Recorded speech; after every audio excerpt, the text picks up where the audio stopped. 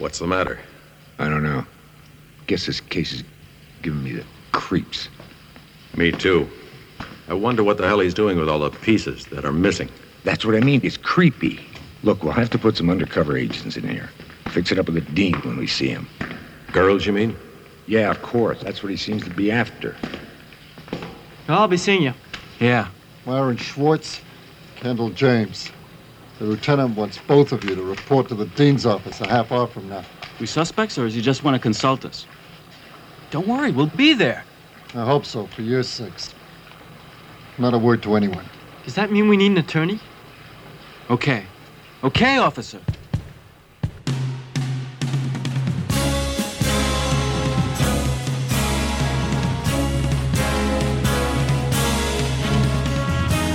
Punish the righteous. Curse of the devil. Exorcism. A sacrifice. Blessing or bestiality. The curse of the devil. Satan in control of the body and the mind. My love will destroy the great shadow. I swear that you'll find peace.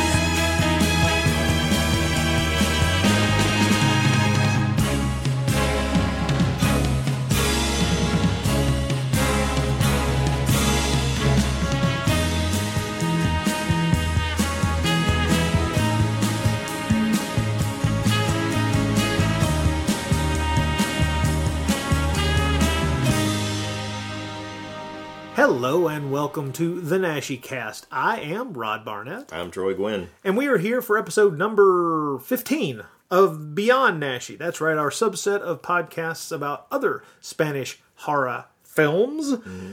Yes. Featuring people that worked with, in some capacity, with Paul Naschy in other films, but not featuring Paul Naschy himself. Exactly. This time around, we are, we're tackling what I consider to be a biggie. Because you've requested. It's kind of one of those you asked for it, as they used to say in Famous Monsters. You asked for it and you got it. Yes. You wanted the best. This has been requested. This is probably not it, but you wanted it, but you got it anyway. Yes. We are going to be covering the 1982/1983 film Pieces, which is a Spanish-made chainsaw-centric slasher film, and we will get into a deep discussion of that. I have much to say. I have a lengthy history with this film, and I think that it's there's more than enough material to talk about with this film. So, but before we do that, I wanted to say that in our last podcast, our last podcast last month, Troy and I were over on the Bloody Pit, and we talked. We did our fourth Godzilla podcast. We talked about Godzilla Final Wars. That contentious film, and we talked a good deal about that. But during one of the discussions in that podcast, I made mention of the fact that I was going to go see Eli Roth's latest. Actually, now I think he has a newer one. He does have an even newer one that's out. It's a remake of an older film called Knock Knock, and the reviews on it are pretty brutal as well. Are they? I haven't. The best review. I haven't seen Knock Knock yet, and I see, I was going to ask, are you going to feel compelled to? I know you feel. We know why you felt compelled to see this one, because it's a supposed homage to Italian cannibal movies. So. Green Inferno is the one I went to see, and it's an homage to the Italian cannibal film cycle of the late 70s, early 80s. And there was a desire within me to see this, and also the fact that it was delayed for various reasons. It had been finished a couple of years before it got released. Those kind of things always pique my interest. I am not a fan of Eli Roth. Well, let's start with this. I did go see Green Inferno, and it is just as bad as I feared it would be. There are some things in it worth seeing. The practical special effects by K&B, or at least two members of K&B, are really well done. This movie definitely earns its hard R rating just in the gore alone.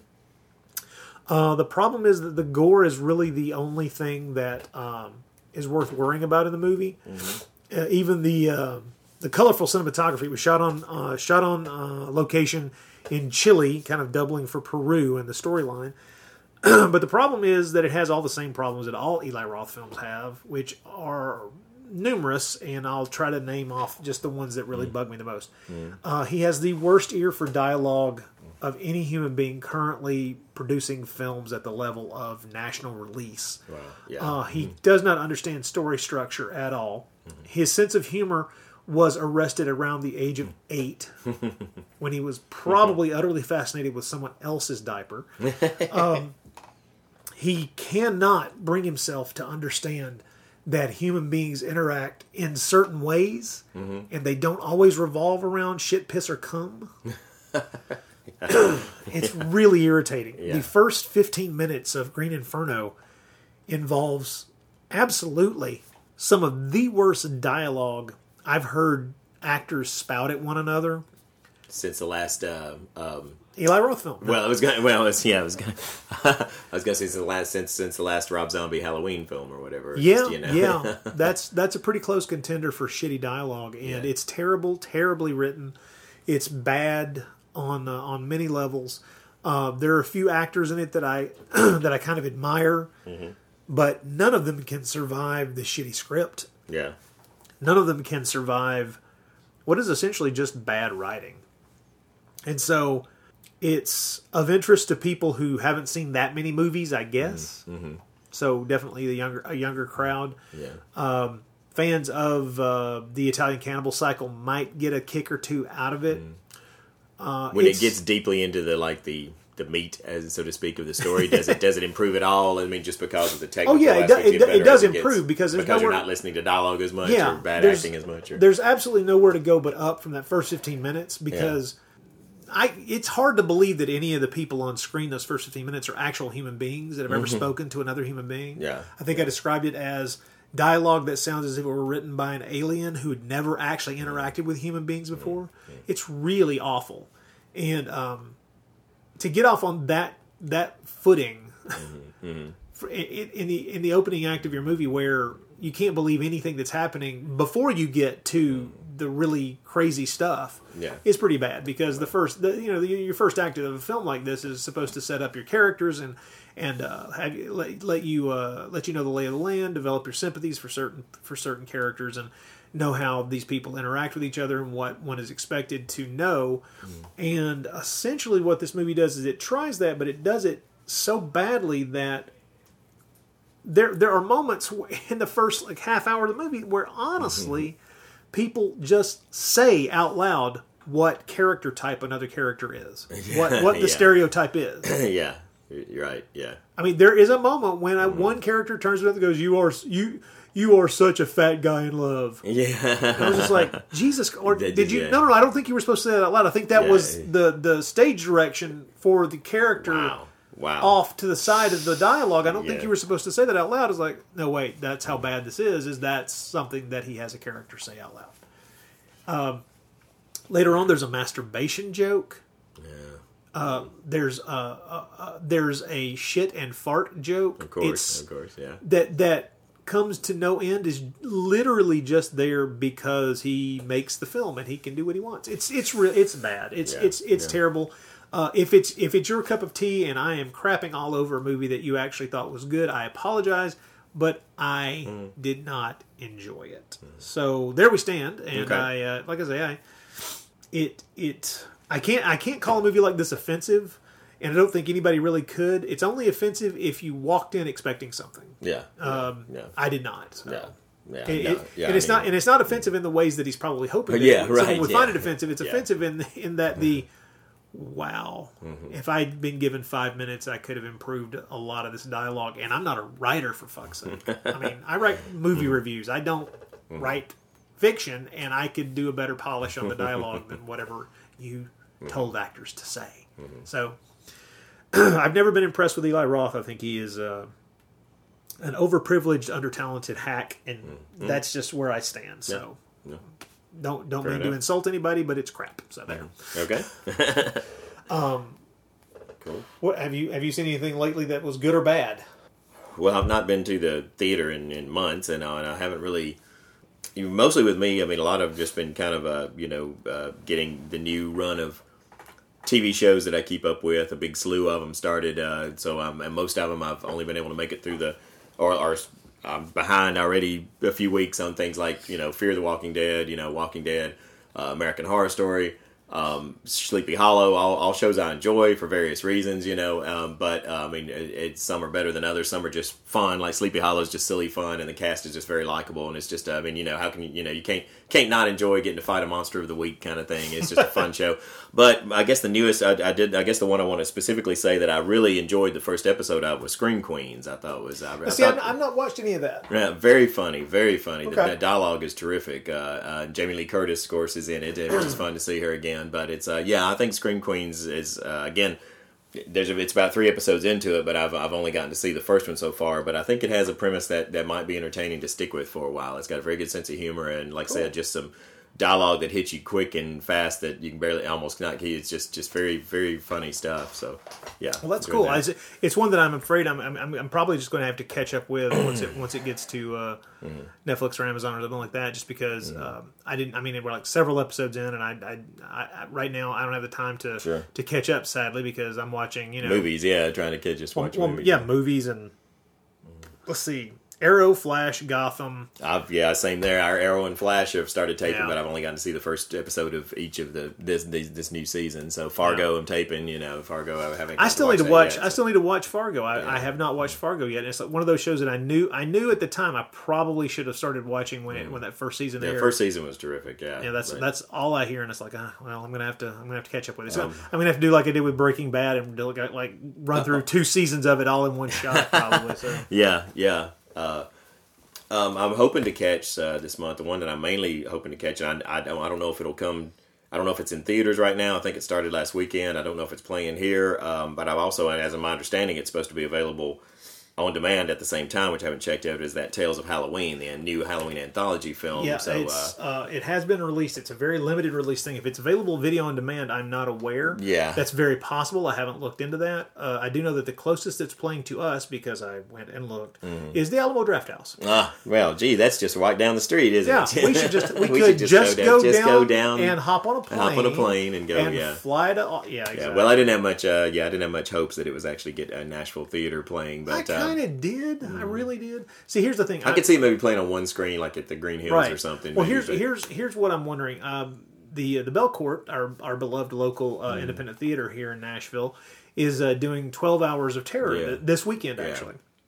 Of course, I just immediately dated this podcast, but nevertheless, it's happening this Saturday, and the lineup it's 12 hours. It starts at 10 at night and goes to 10 the next morning.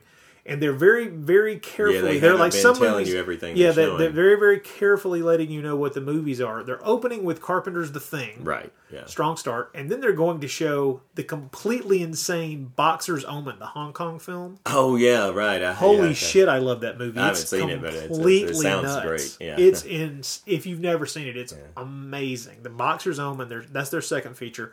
Then they're going with they have to be very careful for some reason. But the next film is obviously from the description Tourist Trap. Yeah, I got that. Yeah. And they haven't filled in the gaps, but they're ending with the remake of The Blob. Yeah, it's going to be the last film, which I love to death. Yeah, so you thinking they might sneak in? You thinking they might premiere Tales of Horror? Tales of Halloween in there? Last year they premiered something else. I can't remember what the heck it was, but they're having to be so canny and careful with. Like they could tell us about the thing. They couldn't give us the title of Boxer's Omen. They give us a description, and it's like, okay, that's obviously Boxer's Omen. Yeah. They couldn't give us a description or the title of Tourist Trap, but from the description, it's pretty fucking obvious. Yeah. They could say The Blob, so it's like they obviously there's some kind of deal they have where they can't advertise particular films for whatever legal reason, and I don't know if because Tales of Halloween might fall into that little trap of having to be something that they can't advertise but they can play. So I don't know. Yeah, but I'm thinking about trying to go to that, but I don't know. I hate to say it. That's the same night as the Halloween party. That we have our big but I know I can't. But I know I can't go to that because I'm on call. Right, sure. But I could potentially go to this because it's not. I mean, because the Halloween party is way out in the middle of nowhere. Right. And I'd be screwed if something went down. Right. And it would probably go down. I know my damn luck. But I am thinking about trying to go to the 12 Hours of Terror, and I don't know if I'd make it. Yeah, some year I've never been able to make it, so some year I'm going to have to because it's the closest thing that we have to the old, as we've talked before, the old wonderful Drexel horror marathons in Columbus, Ohio. It's cool. They're doing something like this, and it's just I mean, I can't believe as we're doing this podcast, the month's already half over. I feel like it barely. I mean, it goes by too quick. But I agree. It's kind of amazing. But on Sunday, gonna go see. They're doing TCM Turner Classic Movies is doing this thing with Fathom Events where they're doing a double feature of the 31 Dracula and the Spanish language version of it back to back, showing it in a theater. In a theater, oh, cool. Awesome. Already bought tickets. Very cool. I didn't know about that. That's great. Yeah. They're doing it a couple of times. That you could go that afternoon or that night, and I opted for that night, thinking that if I'm foolish enough to try to go to this 12-hour horror thing, I'm going to need to sleep during the day like a damn vampire to try to go see Dracula. Yeah, that boy, I night. was about to say, come out, man. But that's cool. Good stuff. Hoping. But at least going to do the Dracula, Spanish Dracula double feature. So let's see. I have to say, I've seen Carpenter's The Thing on the big screen a few times, even at a drive-in down in Atlanta. But man, I can only imagine what watching the Boxers Omen with a large crowd would be like. I got to see this because for the uninitiated, it would be mind bending. I think be like those viewings of Chinese Ghost Story 1 and 2 at the Drexel years back. That's some of the loudest I've ever heard a crowd laugh when we in that it's Chinese such a great Ghost Story. movie, God, yeah. Once you realize just how raucous that film is, those films are going to be, and how they're going to play, they're going to scare you and tickle your funny bone one time right after the other without you knowing what's coming next. Just scene where the two guys and the demon all get frozen by that spell at once, and they're all three standing there frozen, and they're slowly, all three of them, starting to come out of the, starting to get movement back, and they're just, I mean, the crowd, we were just roaring. It was so fun, funny. It's such a great film. Both those first two, all three, if I remember correctly, the first three are just fantastic. Those are the only ones I've seen, but that's amazing stuff. I know you haven't seen Crimson Peak yet. No, going to see it this week. Yeah, you said you enjoyed it. It's a beautiful, lovely gothic romance horror, and what's hysterical is apparently it's not doing well, and people's main complaint is it's not what they thought it was. And I'm going, as I was telling you earlier, I've read some reviews where people saying, "Well, I thought it was going to be this, and it turned out to be that. It's not what I wanted it to be." And I'm like, where did you get these expectations? I know. For me, I thought they were deliberately not feeding you what the story is, because that should be part of it. But it's like people going oh no, they're wanting Wuthering Heights. They're wanting I don't know what they're wanting, but it's like, to me, it's Del Toro. You can't go wrong with Del Toro. Just go in and watch what he's doing. It's beautiful. It's creepy. It's the longer the movie went on, the more I felt drawn to the characters. It's just, I don't know, man. It's one of those things that I was completely won over by, and then I read all these reviews of people going, well, it didn't have what I thought it was going to have in it. And I was like, well, what the fuck? What are you... okay, whatever. Movie wasn't for you. Go away. I'm beginning to have less patience with people who bring expectations to a movie that the movie doesn't... I don't understand where their expectation came from. Right. It's very strange.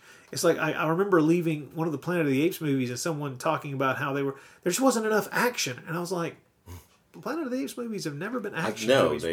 Why did you expect it to be an? I'm sorry. When did you? When did it say Raiders of the Lost Ape? I mean, I don't. Yeah, it's not an action movie. No. So I don't know. It's a strange thing. I think Crimson Peak is wonderful. I've never not enjoyed a Del Toro film. It's an amazing thing to see. I can't wait to hear what you have to say about it. So. Cool. I'm looking forward to seeing it. Well, cool. Should we take a break and then we'll dive into? Is that anything else to cover? I think we should. I'm probably forgetting something. I'd like to remind people that although the mailbag, you'll notice at the end of the show, is a little thin this time around. It's a pepper thin. We do have an email address. You can write to us at the nashicast@gmail.com. And we'll be glad to hear from you. And we every time we have mail, we like to dive into the mailbag. We're not going to be able to do much in the realm of that at the end of this show. Right. But we will be glad to hear from you about the film we're covering tonight. And I have the feeling that Pieces will probably get us some... Here's what I've noticed. The few episodes where we've not had much emails, where we've taken off a month to go and do a Godzilla movie or something like that. Yeah. And so that has a tendency to push people kind of away from the podcast, because they're like, oh, they haven't talked about Nashi or Spanish horror for a month, like 2 months now. So it's just not on their mind. But I got the feeling that a movie as insane as Pieces is going to bring them back out of the woodwork. Yeah, So well, as many people as been after us to do it, it should. So yeah. Oh, so, I know. I had 3 people last week. Well, over the past, I guess over the past week, personally contact me through Facebook or email, going, "Hey, when are y'all releasing that Pieces podcast?" I was like, "Okay, this is a little crazy because I've never gotten until now emails from people going, when are y'all putting that one out?" So right. here it is, folks. Yeah, And we have yielded to community pressure, and we're yes, we are more than willing to whore for your attention. That's right. That's right. So here we are talking about What was the great Guy Caballero from SCTV? You know, Joe Flaherty's character, where he said that time, he said, "We at SCTV will yield to the whims of any pressure group, no matter how small." You know, so I think we qualify for that too. I think we're in that realm. I think we're there. I think we have actually. You may have hit upon our modus operandi. That's right. All right, well, folks, hold on. We will take a break, and then we'll come back and we'll talk to you about Pieces. Prepare for a spine-tingling, nerve-shattering podcast featuring all your favorite monsters. You won't believe your ears when you listen to Monster Kid Radio. Hear your host, Derek M. Cook, and his ever-rotating stable of guests discuss your favorite classic and sometimes not-so-classic monster movies. Subscribe to Monster Kid Radio through iTunes or Stitcher, or visit monsterkidradio.net before the next weekly episode of Monster Kid Radio. Go through the archives for interviews with Sarah Karloff, Victoria Price, and Joel Hodgson. Listen to discussions about movies like Creature from the Black Lagoon, Island of Terror, and King Kong. And don't forget convention coverage from Monster Bash and the H.P. Lovecraft Film Festival.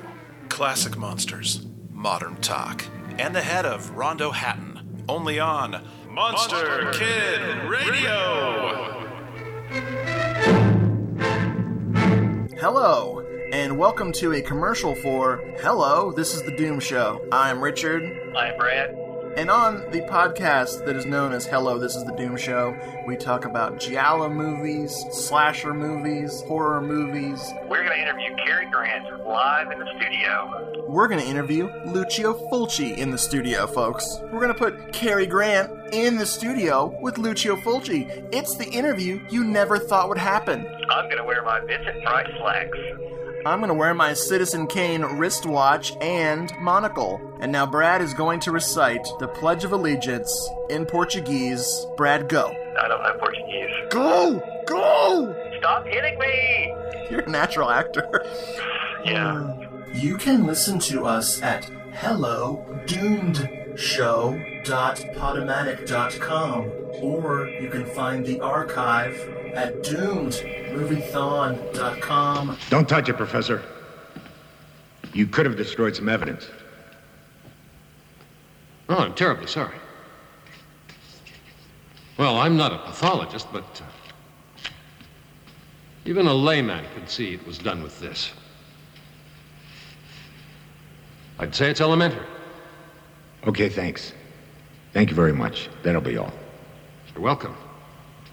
To properly discuss Pieces, one must start with the director and Yes. scriptwriter, Juan Picar Simon, or J.P. Simon. J.P. Simon. We'll anglicize it. J.P. Simon, the auteur behind this film, has a filmography. Well, let's just say he is. Juan is. How do we say this? Well, he's a Spanish filmmaker. He kind of ran his own studio, and after a certain, how should I put this? I'm going to be blunt. I've seen most of his movies at this point that most of the films that he directed, and none of them are good movies. All right. I will be praising him a lot, but I'm not going to say that his movies are good. I will tell you this: I've enjoyed every single one of them to one degree or another, but they are all bad movies. Right. Now, having said that, you may think that I have absolutely no rational reason for wanting to talk about this man's films, or indeed, as I will be doing in the next few days, seeking out one of his that I did not know he had directed and I was aware of and just had never seen. Let me put it to you this way. I have not seen his first film, his first feature, Where Time Began, but I have seen Supersonic Man, which is wonderfully terrible. I have not seen Mystery on Monster Island from 1981, which I need to see. Well, that's probably one that we're going to, at some point, when we're dredging up the last, when we're desperately seeking for anything to extend the Naschy cast, because I think Paul Naschy has a "Don't Blink or You'll Miss Him" have a small kind of role role, in it, and I don't think it's supposed to be good, but also it's got Peter Cushing and Christopher Lee too, doesn't it? Or at least Peter Cushing, maybe just Peter Cushing. Yeah. But that's one we'll probably end up doing as one of our last, desperation Naschy cast. Is Mystery on Monster Island. We may cover that because it's easily available for one thing. Exactly. So not only that, and it's it's a J.P. Simon film, and it has one little brief passage of Naschy. Yeah. Then a movie in '82 called The Sea Devils, and then also in '82 this film Pieces. But before we discuss Pieces. Pieces was the first movie I saw by Juan Picasso. Yeah.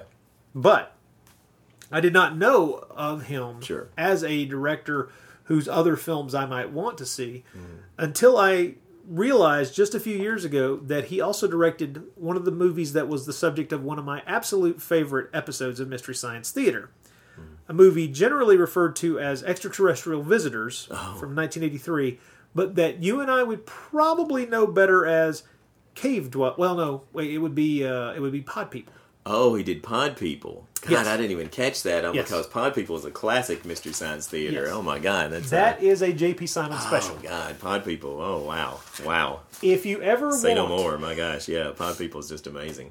If you ever want to laugh until you are going to die, check out Extraterrestrial Visitors, aka Pod People. It is mind-bendingly awful, and it goes without saying that when you can entitle a film "The Return of E.T., you are dealing. It's called The New Extraterrestrials. The reissue title was Pod People, but it is people dredge up that Mystery Science Theater episode. Pod People. It's a terrible film, but it will show you the joy of watching one movie that is so bad that you can make it good by merely interacting with it. Good. It's terrible.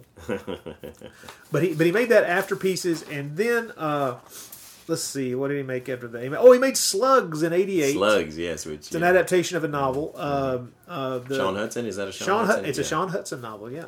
And it's a good book, and a strange ass movie. The Slugs is well worth seeing. In 1990, he made a movie called The Rift or Endless Descent, which I only recently saw because it's free streaming on Amazon Prime, and I was like, holy shit, that's a J.P. Simon film. Yeah.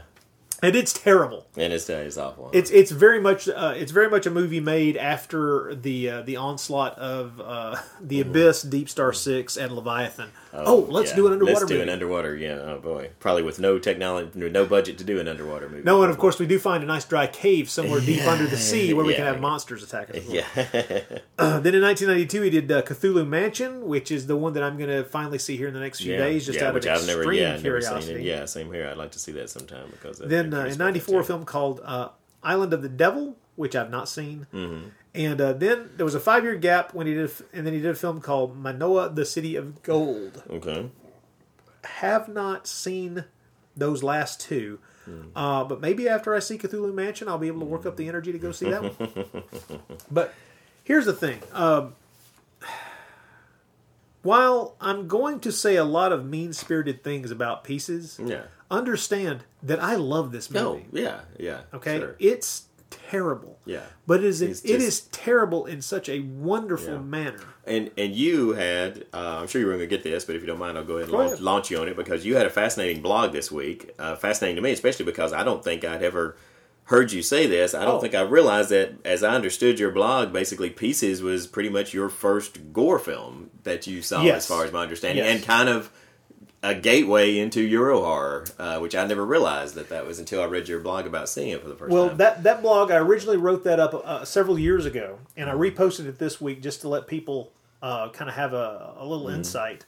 Because, Pieces came out here in the United States in 1983. They held it back a year because they really weren't, the distributors here in the States really weren't sure if it was what the hell to do with it exactly. They weren't sure if it was gonna play or not. And the movie ended up making a lot of money here, as it made a lot of money pretty much everywhere apparently. And what I find funny is that the American producer involved was one of the guys who was behind the Friday the 13th movies. And so he took a look at this and was like, I'm not sure if this will sell. And I'm going, dude, really? Seriously? Yeah, you made your whole career off of a slasher movie, and the other producer was the British producer Dick Randall, and Dick Randall had no problem putting the damn thing out. He put out anything. Yeah. The more gore, the better. Hell, he would throw the blood himself. But it came out here in '83, and that's when I saw it on the big screen. Now, here's the thing: I was in boarding school, and on the weekends, you pretty much when you're at boarding school, understand this was not some military thing. I could go home on the weekends if I wanted to, but there came a time after a while when you begin to really enjoy the not having to go home. You enjoyed the independent nature of being in a place where, except for your roommate, you could kind of do what you wanted to do, and within the restrictions of whatever you had, kind of the weekend to yourself. Well, I would go to the movies. Of course. What else would I do? I'm insane. I'm a kid. We saw the ads for Pieces in the newspaper, and there was a group of us who kind of took the damn thing as a challenge. We got to go see this, and I can't even remember if it was rated or not. Maybe it was R, but I can't. You can almost see it being unrated. It may have been because that was the time. Remember in '85 when Day of the Dead came out unrated. Unrated. Dawn of the Dead had been unrated. Yeah, you could actually, So in '83, this thing comes out, and we kind of, we're high school kids, and we kind of macho it up and go see Pieces. It blew our minds because I'll bet. None of us had really. Some of us may have seen a slasher movie here or there, a little bit of blood here, whatever, but none of us had seen something that has batshit crazy as Pieces, coupled with chainsaw ripping into flesh. Yeah, and so I think we were all kind of traumatized by it in a weird way. Like what was that? What have we? We all had this. We all had the reaction that you're going to have at that age, which is to downplay just how horrified and freaked out you were by it by joking and laughing and fucking with it. But at the same time, the movie kind of helps you along because it's hard to take most of it seriously in the first place, except that those punctuated sequences of murder are impossible to do anything other than to be horrified by. Sure. So, Pieces was probably the first Eurotrash film I saw. Definitely the first Eurotrash film I saw in a theater, that's for damn sure. And it probably scarred me for life in a lot of ways, but in good ways. Because to my mind, it kind of kicked open the door on a lot of things where like next year seeing something like Class of 1984, which is kind of freaking brutal. Class of 1984 is a bit of a brutal film. Yeah, it is. I went to see that in the movie theater. Enjoyed the hell out of it. But the people who went to see that and were like, "Oh my god, it was so harsh." The thing with the tables, I was like, "Yeah, you ain't seen Harsh. I saw Pieces." All right? Yeah, I've seen Pieces. Yeah, no kidding. I saw somebody take a chainsaw to a woman's midsection. So shut up. Now, as I said before, I love Pieces. I love it unreservedly. It is batshit insane. It is. You cannot for 1 millisecond take it seriously because let's just say this. There's no aspect of this movie that makes sense either within context or if you were to take it out and go, would human beings do this? In rational terms, would people think it was a good idea? And I'm just going to toss this one off. Do you think that rationally you would be able to cover up a murder on a college campus? Especially one done with a chainsaw. Correct. And with the head missing. Okay? The first murder in this movie is of a beautiful co-ed getting her head chainsawed off. In broad daylight, out on the lawn of the college. Now here's the thing. They managed to hush this up. No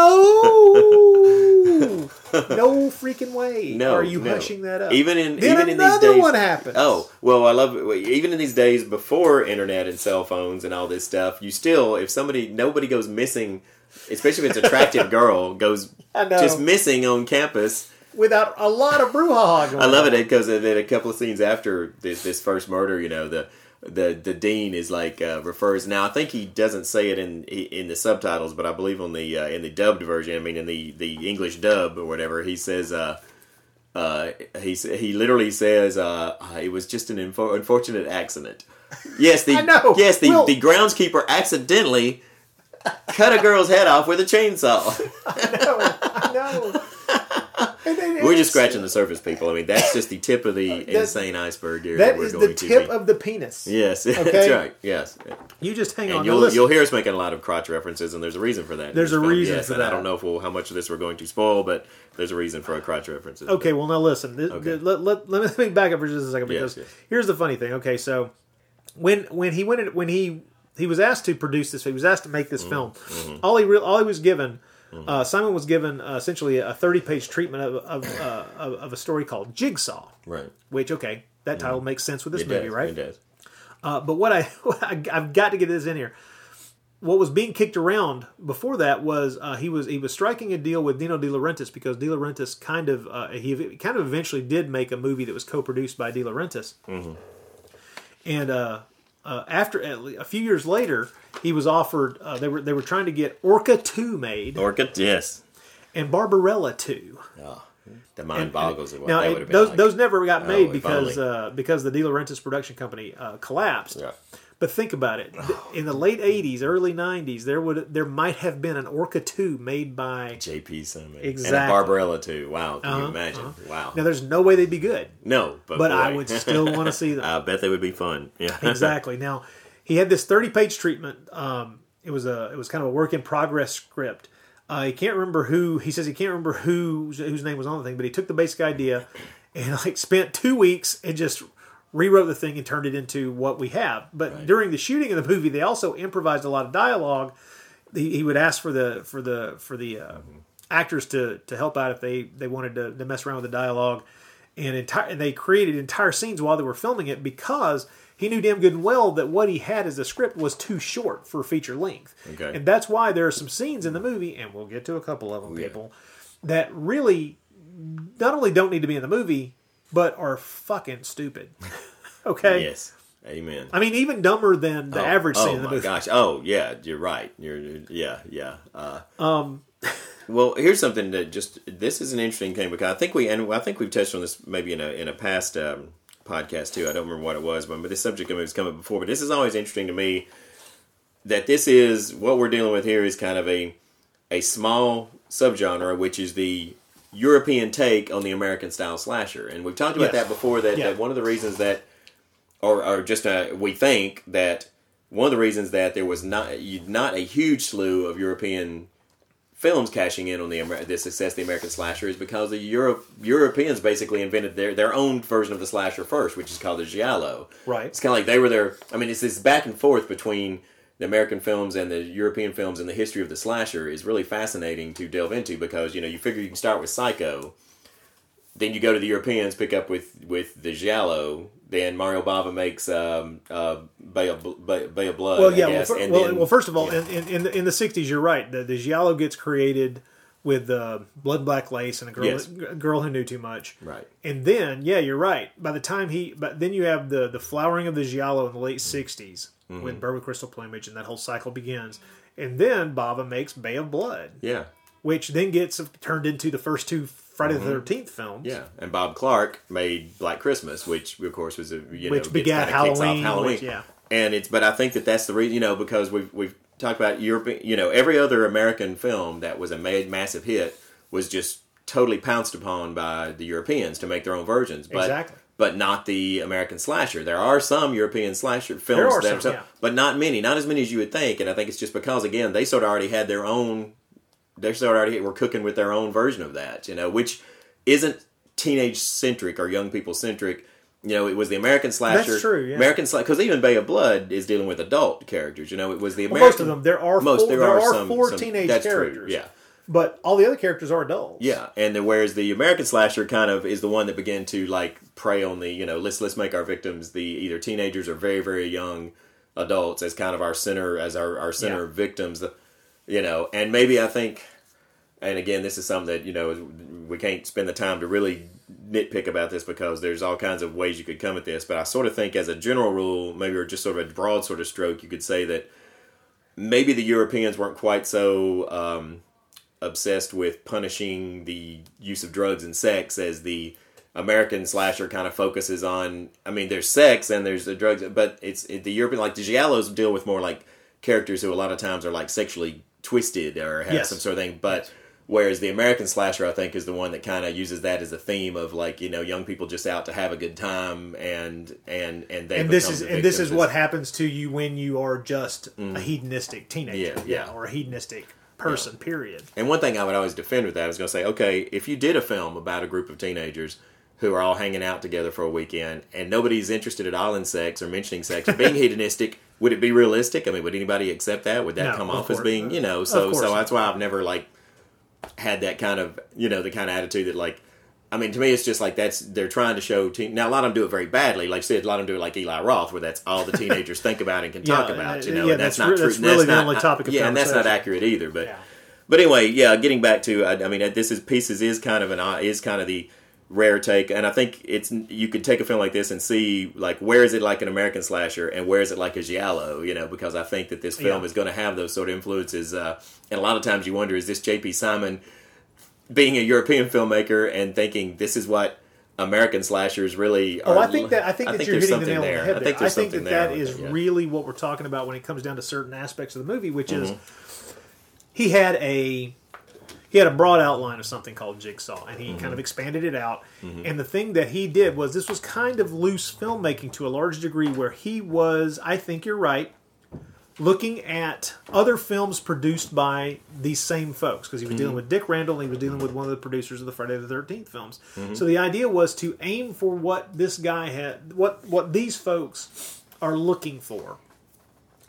And this has always seemed to me, for the past couple of decades that I've thought about Pieces and kind of come to terms with my love of European trash cinema and the weird, quirky horror films that were created by the European filmmakers from the 60s all the way through the 90s, is there's a sensibility to them that is attempting to filter American tropes or American ideas or almost maybe just North American concepts through a European lens. And it's this weird view of a world.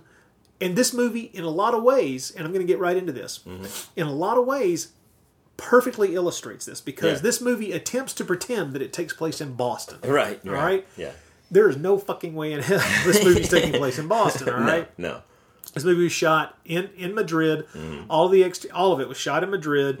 I've heard two different reports from the director himself, which contradict one another, which is that there was some second unit shooting in Boston, or that there were just some outtakes from the second unit stuff that was shot for Supersonic Man of City Streets and stuff like that that got used in this because they already had them in the can. Yeah. I don't think anything was originally shot for this movie that actually took place in North America at all. I think it's all shot in Spain, except for maybe some like I say, some exteriors that they got their hands on one way or another. Now, here's something else. Did you realize what the budget of this film was? I forgot. You'll have to refresh me on that, but what that, $300,000. Yes. Now, $300,000 now is nothing. No. Back then, wasn't much of anything either. No, it really wasn't even then. But here's the thing. The movie made millions. Yes, it did. All right? Incredibly successful. And the reason it made millions is not that it is an American slasher put through a bizarre Spanish lens. That's not it. It's because, and I think this is a piece of wisdom straight from the director's mouth, is the movie really does give you what other movies pretend they're going to give you and shy away from. Yeah. Okay? Yeah. This movie is graphically violent, even when it's ridiculous in its violence. Yeah. It is not turning away. It's not doing anything other than going, well, that's what you came here for, right? Yeah. We told you we put the chainsaw on the movie poster, so that's what you came to see. So here we are. Now, let's get down to brass tacks. This movie supposedly takes place in Boston. No. Nothing about it. Maybe the interiors of the various offices could maybe fly as the interior of Boston College or some other college in Massachusetts. I don't know. But not very likely.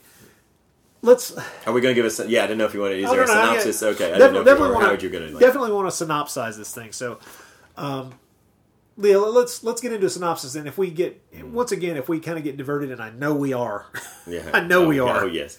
We'll go from there. Yeah. Yes, he's unmarried and lives with his mother. Ah, I'm glad to see you, Arthur. Come in. This is Inspector Bracken and Sergeant Lieutenant Holden. How do you do? Do you have time to show them around the campus? When is your next class? Well, as a matter of fact, tomorrow. Oh, good. They want to ask you a few questions about the Palmer girl. She was attending your classes, wasn't she? Professor Brown is in charge of our anatomy department. Please show them anything they may wish to see, and do come back to me, gentlemen, if there's anything more you need. I only ask one thing, that you keep all this as quiet as possible. Think what would happen to the university if this were leaked to the media. Don't worry, sir. At this point, an investigation wouldn't help us either. We'll do our best. Well, I'm sincerely glad to hear that, for all our sakes. Our version here amongst the alumni and staff will be that it was an unfortunate accident. Well, gentlemen, I seem to have been doing rather a lot of talking, and I do have a lot of work to do. I'm afraid I can't be very helpful. I can hardly remember the girl. I have so much work this semester. Oh, come now, Arthur. You only have one section to look after, and I have this whole blessed campus to think about. And I'm sure you'll be much better at this than I am. Well, gentlemen, I'm afraid I'll have to ask you to excuse me. Professor Brown will take care of you. All right, now the film opens with an on-screen title giving us a kind of a scene set. This is a prologue. Mm-hmm. Takes place in 1942. Mm-hmm. In Boston. Here, you can almost smell the brats right now. Yeah, not really. Oh God. Okay, there's a young boy working away in his room in this house in Boston / Madrid, and he's in his bedroom and he's working on completing a jigsaw puzzle of a fully naked model, which, by the way, I don't think is something that existed in the early 40s. Yeah, I don't think Milton Bradley put out at that point there. No, I have some trouble already with the movie going, really? Early 40s? Naked jigsaw puzzle? I'm not really, no. And plus the girl in the puzzle and the pose and everything is not typical of, it's not what 40s. No, it screams 80s. Yeah. Okay. His mother comes in the room, catches him, and has a freaking fit. She's the classic repressed mother, repressed, angry, bitter mother. She goes insane. Yeah. And she starts yelling at the kid, starts flinging things around the room, finds a stash of porn magazines. Porn magazines that wouldn't exist in the early 40s. You're right, yeah. God. Anyway, then she starts screaming at him and tells the boy to go and get a plastic bag. She's going to throw all this stuff out. By the way, you know something else that didn't exist in the 40s? Plastic bags. Plastic garbage bags didn't happen until later. Anyway, there's definitely certainly put it this way: those came along during and after World War II. Right. Not before. Not right. And for those of you who are curious, there are people who I have to explain this to. Yeah. They don't know when the World Wars happened. It's like, really? How? Where? Who? What school did you go to? Anyway. Well, the boy does leave the room to go get the plastic bag. But unbeknownst to her, he does not get a plastic bag. No, apparently there was a convenient axe hanging around. He walks back into the room and whacks old mom in the skull with the axe. Several times. Yeah.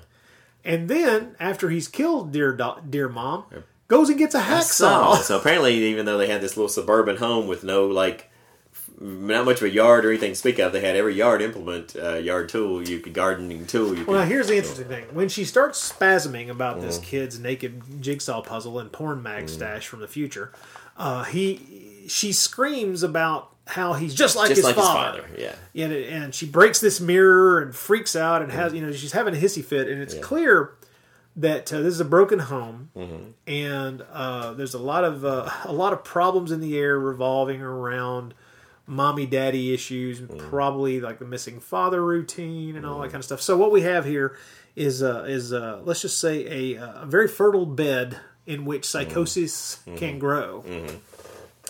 And so we see him hacksawing up her body, and then the apparently like a neighbor or a nanny or something has been knocking on the door trying to get in. She gets in. The boy has secreted himself in the closet. And so when the woman comes in and finds the horrible hacked up body and calls the police, they all assume that somebody came in and killed his mom and hacked her up. And he was only saved by stashing himself in the closet. The kid does a great job of covering his own ass. And he immediately launches. He comes into the traumatized kid. He totally plays along with the cop. What do they say his mom? What do they say his dad? They make some kind of reference of where his dad actually is, but I can't remember what she says. She almost may say that he's overseas in the war or something. Which again, unless it's really really late for it too. But I mean, he might have been. I can't remember exactly what she said now. I should have written it down. But well, one of the things I like about are the reactions of the cops to the walking into an incredibly bloody room with body parts strewn all over the place. It's like they're trying to act really horrified and shocked. But it's almost as if they're not sure this is a take that's going to be used. Yeah, I love when he says something may be butchered here, and when he says, "Let's hope it was an animal," So. It's like because that would make it okay. That would make it just fine if somebody just destroyed this room and just slaughtered it. That happens all the time. Somebody brings a chicken in the house, starts cutting its throat, and just slinging blood all over the walls. That's exactly what happens, right? In Boston, maybe.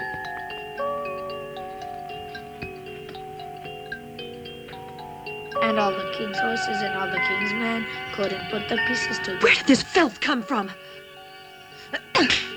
Answer me! Answer me! What I have to put up with? You dirty-minded little brat, playing with filth like this, just like your father.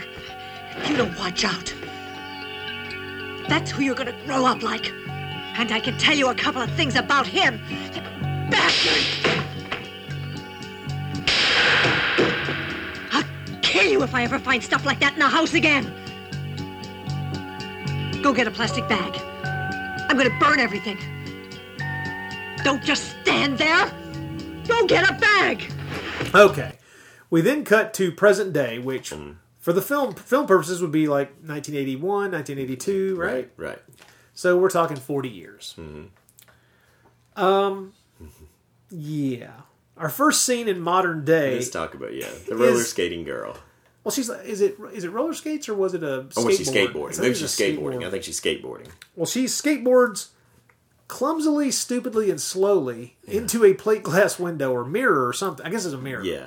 This is the first of many what we'd call what the fuck moments. Yeah. Well, see, here's the thing. This is the quintessential. Okay, because we have her crash into this, and then the movie proper starts. Yeah. And, of course, the first time you see this movie, you're going, okay, what the hell was that? And you might forget about it. As a matter of fact, I did forget about it for years until I watched, sometime in the 90s, I rewatched pieces on some cheap-ass public domain DVD and was like, oh, yeah, I forgot all about the crazy-ass scene where the girl rolls clumsily into the mirror. But it's obvious when you think about it, this is the writer, this is J.P. Simon attempting to go, aha, see the broken mirror in the flash in that opening scene? This is what keys the murders. This is what starts it off. The murderer, as an adult person, in his 40s, obviously at this point at the very least, or actually he would have to be probably in his 50s, I would guess,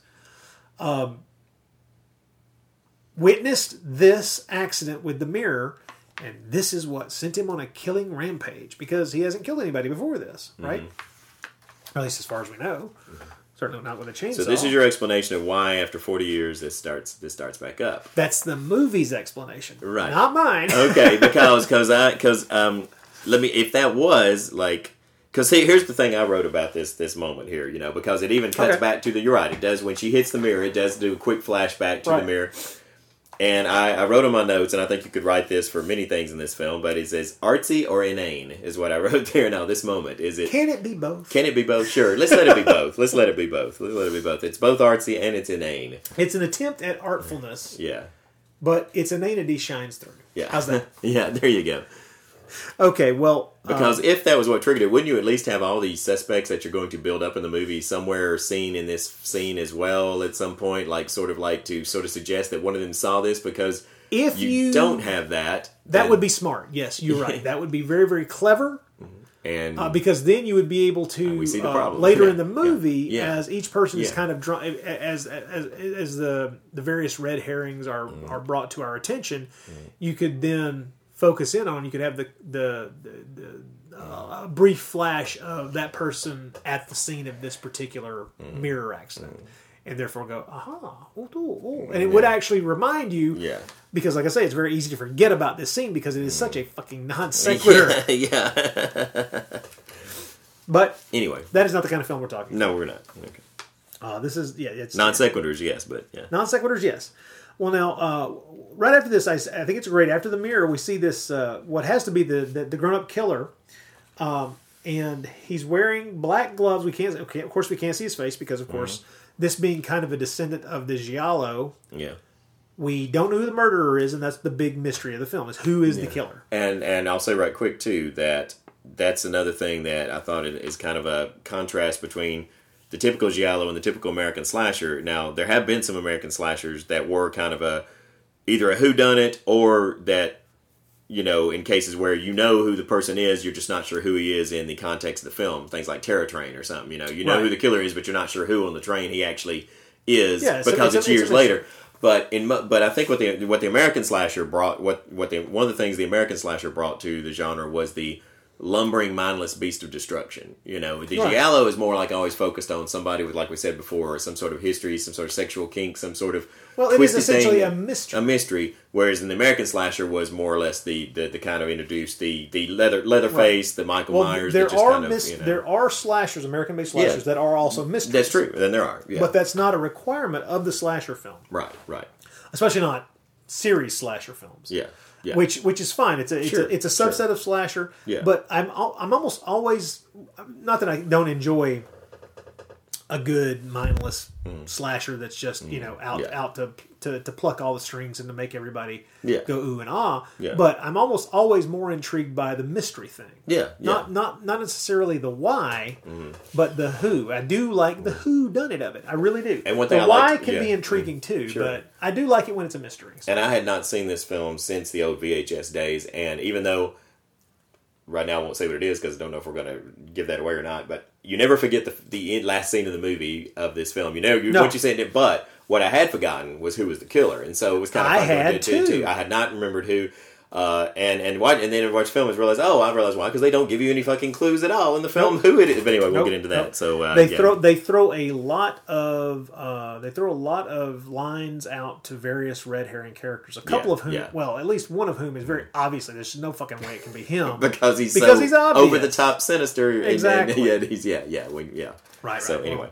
Well, at any rate, so we will occasionally get, after each murder, starting here, after the mirror breaking, and after each murder, we will actually get little scenes of the murderer with his black gloves on, messing with the jigsaw puzzle that he still kept for 40 years. Yeah, right. Doing, various things around wherever he lives. Now, the killer is made up, I kind of like this, and Juan Piquer Simon has admitted that the visual inspiration for the look of the killer throughout the movie is kind of the slouch-hatted, this shadow kind of look, which is this kind of a black cloak, slouch hat. You can never see his face, and that's really kind of neat. And it's definitely a different look. I can't think of, maybe you can, I can't think of another slasher film or horror movie from the 80s where the killer has this look. And it's a very interesting look, and it's one that, honestly, I'm surprised didn't get reused, at least to one degree or another, because, first of all, it's not hard. It's definitely not a hard look to pull off. Right. And it definitely can be sinister, but also it doesn't have to look sinister unless, unless that's your bent or if that's how you want to do it. Because the hat can look non-sinister. Right. I mean, there's nothing about the clothing that's necessary. And if the killer is known to most of the people in the film as he is, then they will recognize. They're not going to. They will look at him and they're not going to go, "Why are you wearing a hockey mask, sir?" Right. Yeah. That's not going to be the thought process through anybody's mind. Is that this person is wearing something odd? Yeah.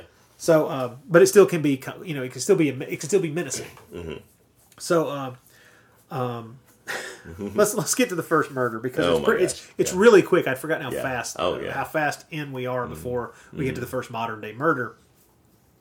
There's a pretty attractive young co-ed laying out studying in somewhere on this Boston College campus, aka Madrid, and she looks quite fetching, and some groundskeeper is revving up a chainsaw in the hedges behind her. Now we can't see this groundskeeper's face, right? But she asks him, "When are you going to be done? I'm trying to study here." And he says, "It'll only take a few minutes." And then, whim bang boom, the chainsaw is at her neck, and that head comes flying off. Yeah. Now, big props to the editing of that sequence. And the fact that they got that actress to obviously bury her head in the grass for that shot of the headless corpse. Right. Because that's obviously her body. Yeah. That really kind of is your... I mean, other than, I guess, the axe to the face with the mother right at the beginning of the movie. This is the scene where the movie essentially, plops the money down on the table and go, this is what you paid for, right? That's right. You're in for... We're in for this. You ready? Because we're fucking doing this, baby. Yeah. Head's coming off. There's the corpse. No head, right? And I will, I'll give it credit too for the fact that you're not expecting it here because we've been geared to think that the deaths are going to come at night in some long corridor, some secluded place. You're not thinking like here in the middle of a college campus, and as again, artsy or inane, as inane as that is, it's also kind of it definitely catches you. You're not ready for it, the first time you see it. That's kind of the amazing thing because what we're built to think, as watchers of movies and watchers of especially horror movies is, this is the scene where the killer is stalking her. He spotted his victim. You're right. Yeah. He spotted his victim, and he's going to wait for his chance, and he's going to get her. No, it's happening right now in broad daylight, friends, right in front of God and everybody. Here we go. I'm still even rewatching it just last week. I'm just so impressed that the balls on everybody's like, no, we're getting this started. Let's go. Yeah. Now let's I want to take a sidestep here and point out that there is a kind of squinty-eyed gardener character in the movie who a lot of suspicion is cast upon. He's played by he's played by a great actor. Oh yeah, a guy named Paul L. Smith. Yeah. Who you might have recognized from about 100 different movies. Everything from Dune to Popeye. The man was Bluto in Robert Altman's Popeye with Robin Williams. And I forget whether this was before or after Popeye, but after. I was going to say, okay, that would make sense because I was thinking like he's still playing Bluto in this film. I know, to a degree, he's still channeling Bluto. He's also kind of playing the Beast Raban, too. You're right. Well, you can tell the director said, I want you to act as sinister and suspicious as you possibly can, and so we get this great one-eyed that's just squint he gets in this. Paul Smith demonstrates the full facial range of tics that one can express. Yeah. I mean, the facial tic. Yeah. I thought you meant ticks the insect. No. I'm definitely talking every which way you can twitch a muscle in your face. Yeah. He does. He does. It's amazing. You're right. At times. There was a fear at a certain point of me going, is he winking at us? I know. Is this the kind of little wink at us? But no. He's fully in the scene. He's just crazy. Yeah. I mean, the character is obviously, I mean, he's not an unhinged or mean-spirited or there's nothing, in the end, there's nothing wrong with this guy except when cops come at him and try to arrest him for nothing. And then, exactly. And he's in the wrong place at the wrong time several times. Yes, exactly. which is just another of those beautiful things of let's make sure lots of suspicion is thrown on the giant hulking character who we know it can't be because you're trying to. Yeah, exactly. Okay, well, I'm going to say that this murder kind of sets in motion what I'm going to refer to as one of the most lackadaisical police procedural setups of all time. I would not want these guys guarding my property. No. Lieutenants Brackett and Holden. This investigation is without a doubt the most low energy attempt to find a killer that I can imagine. Okay? There is so little effort these guys put into things. It's almost as if at a certain point they're just hanging out waiting for another death. Okay. Well, let's talk about. You gotta love the two guys playing him, though. I do love the two guys playing him. It's Christopher George, who's an American actor who, I guess, he rose to fame in the television show Rat Patrol, right? Mm-hmm. And then he was in a couple of movies with John Wayne. He was really good friends with John Wayne. He was in El Dorado and Chisholm. Mm-hmm. As a matter of fact, in the late '60s, I can't remember what film it is, but he first met Susan George. Mm-hmm. Who he eventually married. They actually married in the early 70s, and they stayed married until Christopher George passed away. Mm-hmm. And sadly, in 1984, he only made one more movie after Pieces. Mm-hmm. And I'm sure are you aware of how he died and why he died? I don't know that I'm sure I've heard. But He was in a stunt accident while making Rat Patrol in the 60s. He was in an accident, and his chest was compressed. His chest was crushed, and it gave him it messed up his heart, and so that's what it weakened his heart to such a degree that's what he died from when he was just 54. For God's sake, I knew he died young, but I did not remember the causes. And of course, he was also you may have just mentioned this, but Gates of Hell is in Fulci's Gates of Hell. Oh, of course, which we love, that. So he was in there, but love Christopher George. He's one of those actors who, man, you can definitely see it in this. Mm-hmm. He knows he's falling on hard times. Well, not only that, he's also not selling this thing short. He is doing everything he can to bring this thing up as high as he can drag it. Yeah. He's not half-assing his performance. No, he's definitely not. He's not treating this shit with the derision that it probably should be given. Mm. He's trying his best, and he's doing a good job, and he is... I mean, honestly, man, he's the only real actor in the damn movie. I mean, as much as I like Susan George, she's not a particularly great actress. She's just fine in the movie, don't get me wrong, but it's Christopher George. It's her husband who's awesome in this. He's the guy who's carrying the thespian weight. By the way, I think that it's actually Linda Day George, not Susan George. But yes, you're right. You're absolutely... Troy, I apologize. Well, I sat there and I thought... It's Linda Day George, not I was Susan like, George. should I let him just keep hanging himself on there, or should I should I let our loyal listeners come in with that? It's Linda Day, and she married Christopher. And I'm wondering if she's called Linda Day on this. Tell me this is the movie they met on. God, no, of course not. They met. They met in 1966 on some other movie. I wonder if she was already known as Linda Day George, and then she may be still just going. Were they already married by this point? Oh, they were married by this point. So they got married in the early 70s. Okay, but did she? Okay, so I thought it. But did she ever professionally go by Linda Day George? She did it at some point, didn't she? Or did she? Okay, but in this, she's just this. But I think she's actually named. I think in the credits it just lists her as Linda Day for some reason. I'm not sure, but no. She was known as Linda Day because George. that's maybe I thought like if she's for the rest of they got. I thought married, that they were like together much earlier than that, but they first met in I think 66. Okay, that would make sense. And they hit it off, but they didn't go into a relationship until they met again while making Chisholm together, the John Wayne film. And then soon after that, they were married. Okay. And they stayed married until he died. Well, it's cool that they got to work together on this film. So apparently they worked together in quite a few films. They did. They did make several films together, and that's cool.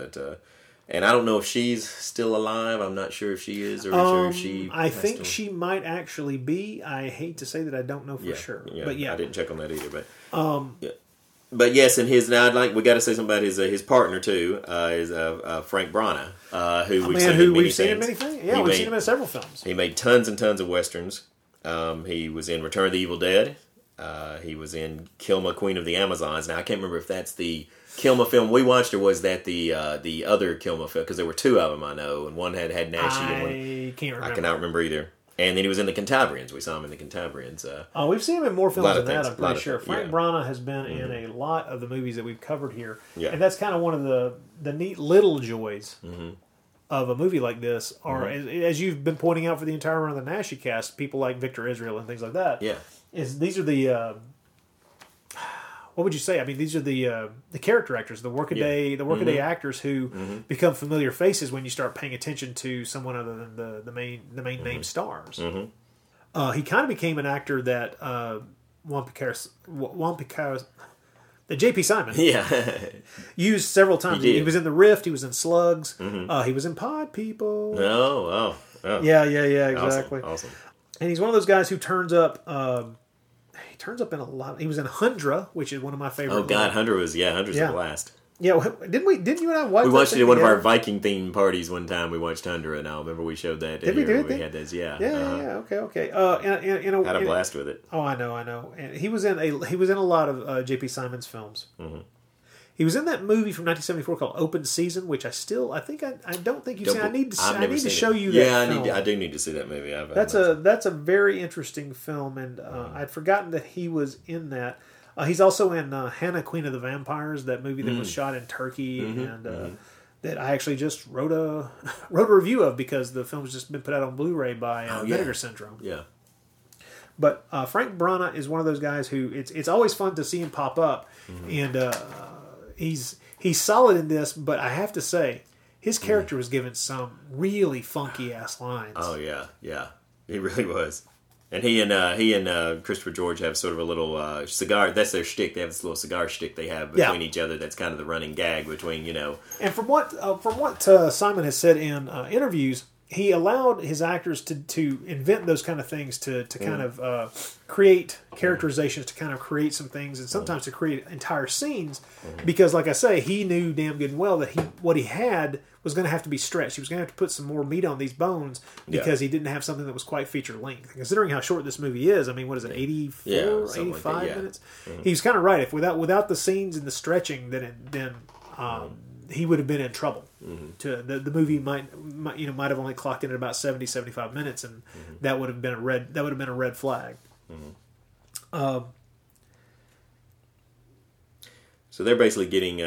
They're basically meeting with the dean, and we're finding out about how the dean is telling them that he wants them to be discreet in investigating this chainsaw beheading. Two things. Let's talk Edmund Purdom and the fact that, as I said before, they think they can somehow keep out of the newspapers and away from everybody the knowledge that someone was murdered on campus with a chainsaw and the head is missing. First, Edmund Purdom.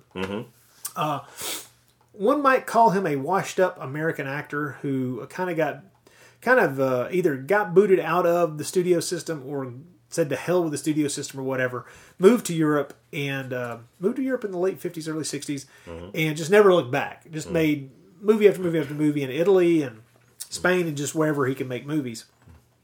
And in a way, that's kind of sad. It's sad for him on a professional level, but in a lot of ways, we kind of have to be happy because him turning up in these movies, first of all, he's actually a decent actor. When I say that Christopher George is the only good actor in this movie, that's not true. Yeah, there's other good actors. Purdom is good. He's just the role he's given, unfortunately, is fairly one note. Yeah.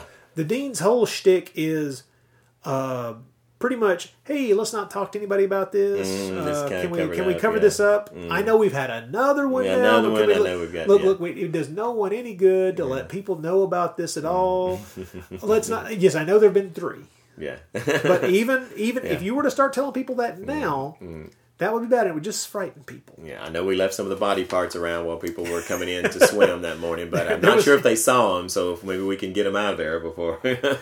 Now, I think the movie wants the interactions between the two police detectives to be a little more charming than they are, but they are pretty fun. Don't get me wrong. Yeah. But I think if they were better written, it would be. Well, how many times could I say this? Yeah. Here, take this as a comment on every scene in the movie. If it were better written, yeah. the movie would be better. But Yeah. then again, it wouldn't end It up wouldn't be being the pieces. movie that we have. That's right. So I don't know if I really want to go down that pathway too frequently. I'll just say it this once. Yeah. And you can kind of, listener, you may interject that phrase within any pause that you discern within the commentary that we are about to continue doing. Okay, just remember that phrase. So we have the second murder pop up, I think the next damn day, which is this absolutely mind-bendingly attractive woman who goes topless swimming in the college pool. She gets attacked by her killer and chopped into many, many pieces there on the side of the pool. Okay, let's talk about the killer's choice of weaponry.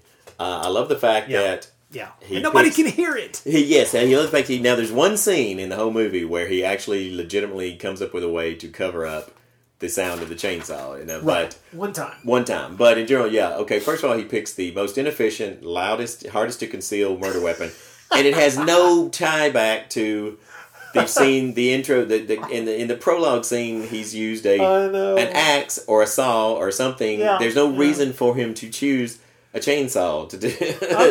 Other than the tagline, you don't have to go to Texas to have a chainsaw massacre. That's really what that was. You can tell this started with the idea we need a chainsaw because we want to pull in the Chainsaw Massacre crowd or reference that. Yeah.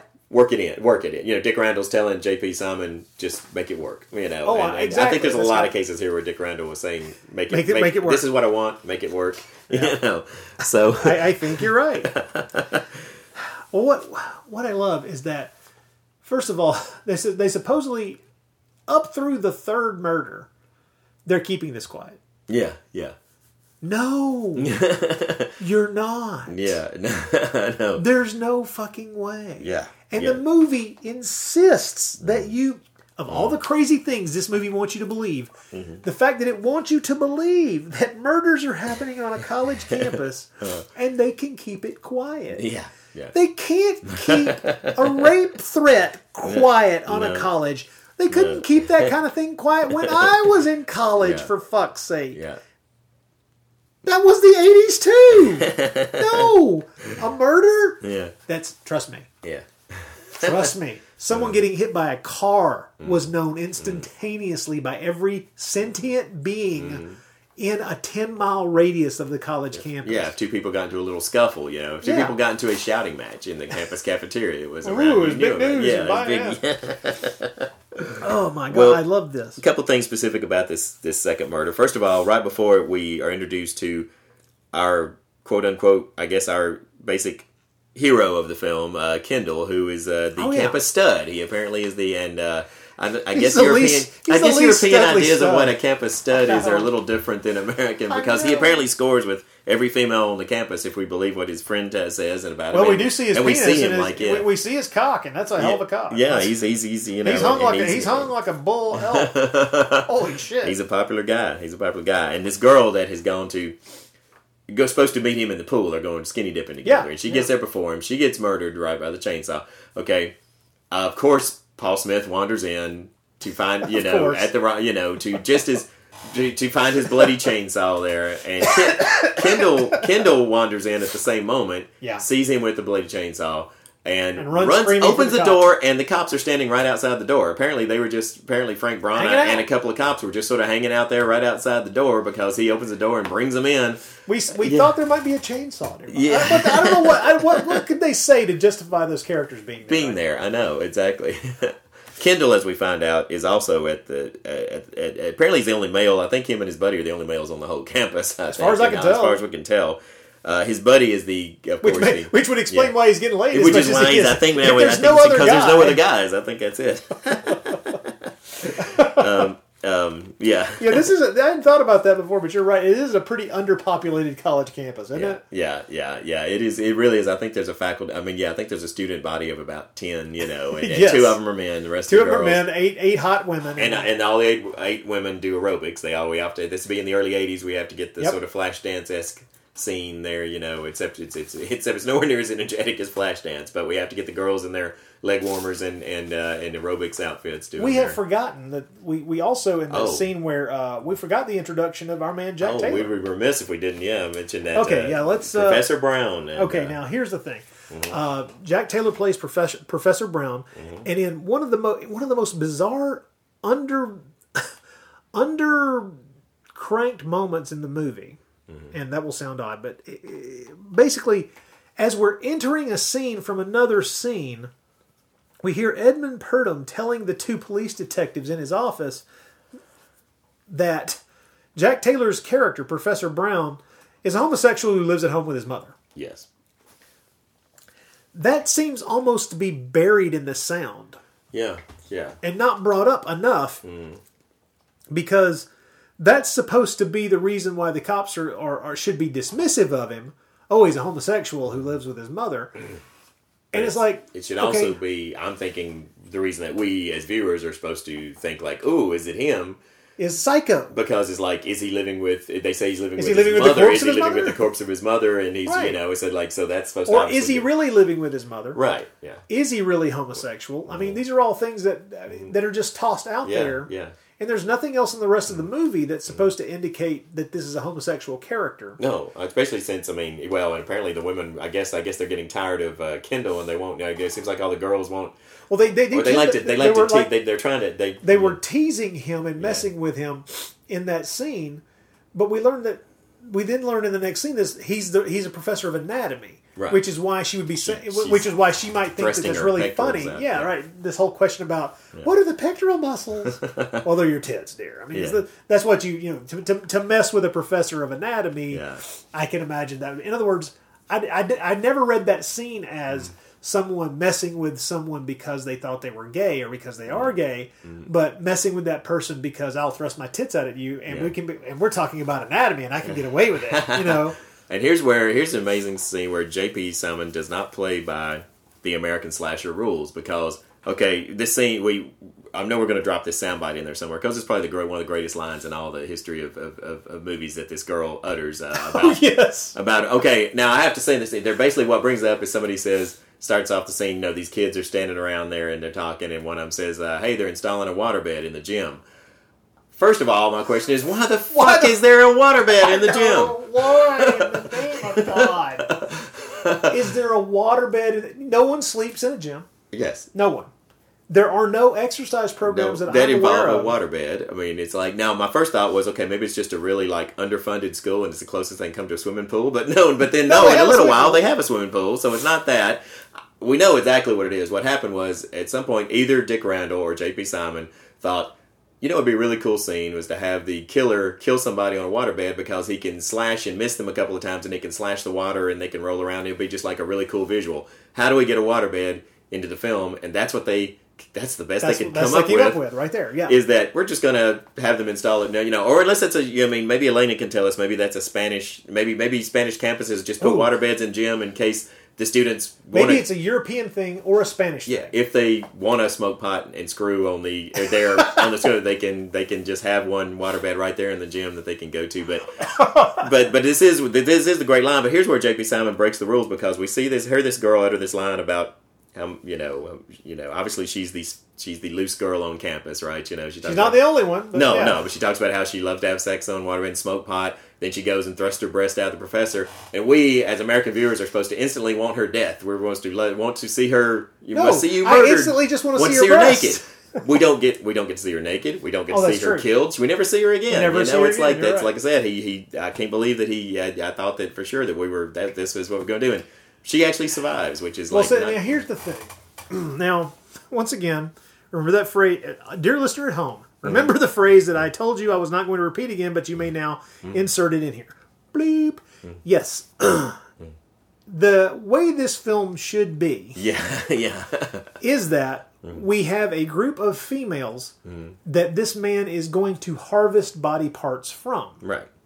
We see each of the red herrings eyeing these females at different times, or in contact, in like classrooms or in public places. We become familiar with these girls. We become to know them a little bit. And so then when they are killed, and we are told which body part is missing from the corpse when the body is found, we have seen this person, and we understand, at least to a degree, okay, so he's harvesting from, he's harvesting from Betty. Right.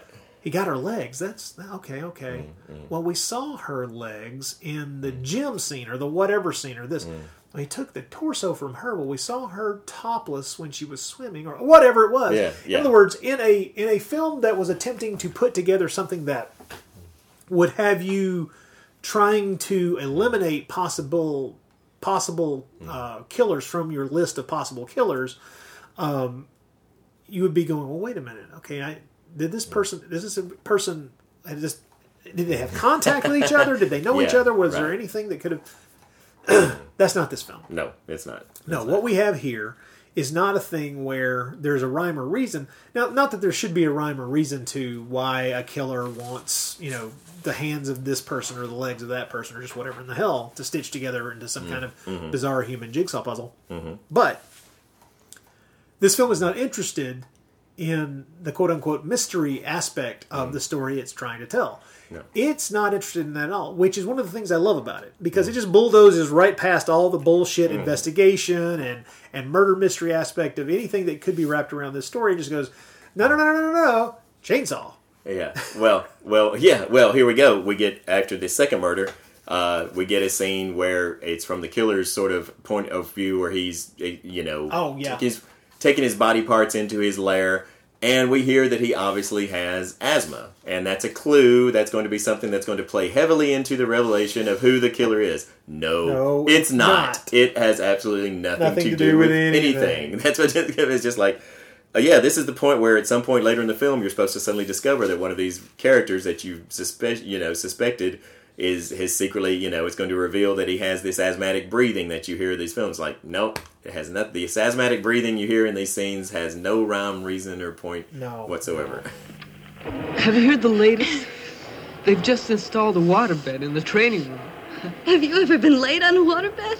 The most beautiful thing in the world is smoking pot and fucking on a waterbed at the same time. Here he comes. Watch this. Oh, Professor Brown. Excuse me, sir. Can I ask you something? What are the pectorals? My friends all laugh at me. They say mine are funny. I assure you, you have nothing to worry about. Thank you, sir. But where are they? Here. Right here.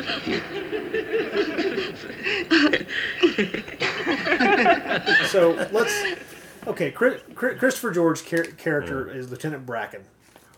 And I like that name, by the way. Yeah, Let's talk briefly about his detective. Let's say his methodology. procedural methods here and his First of all,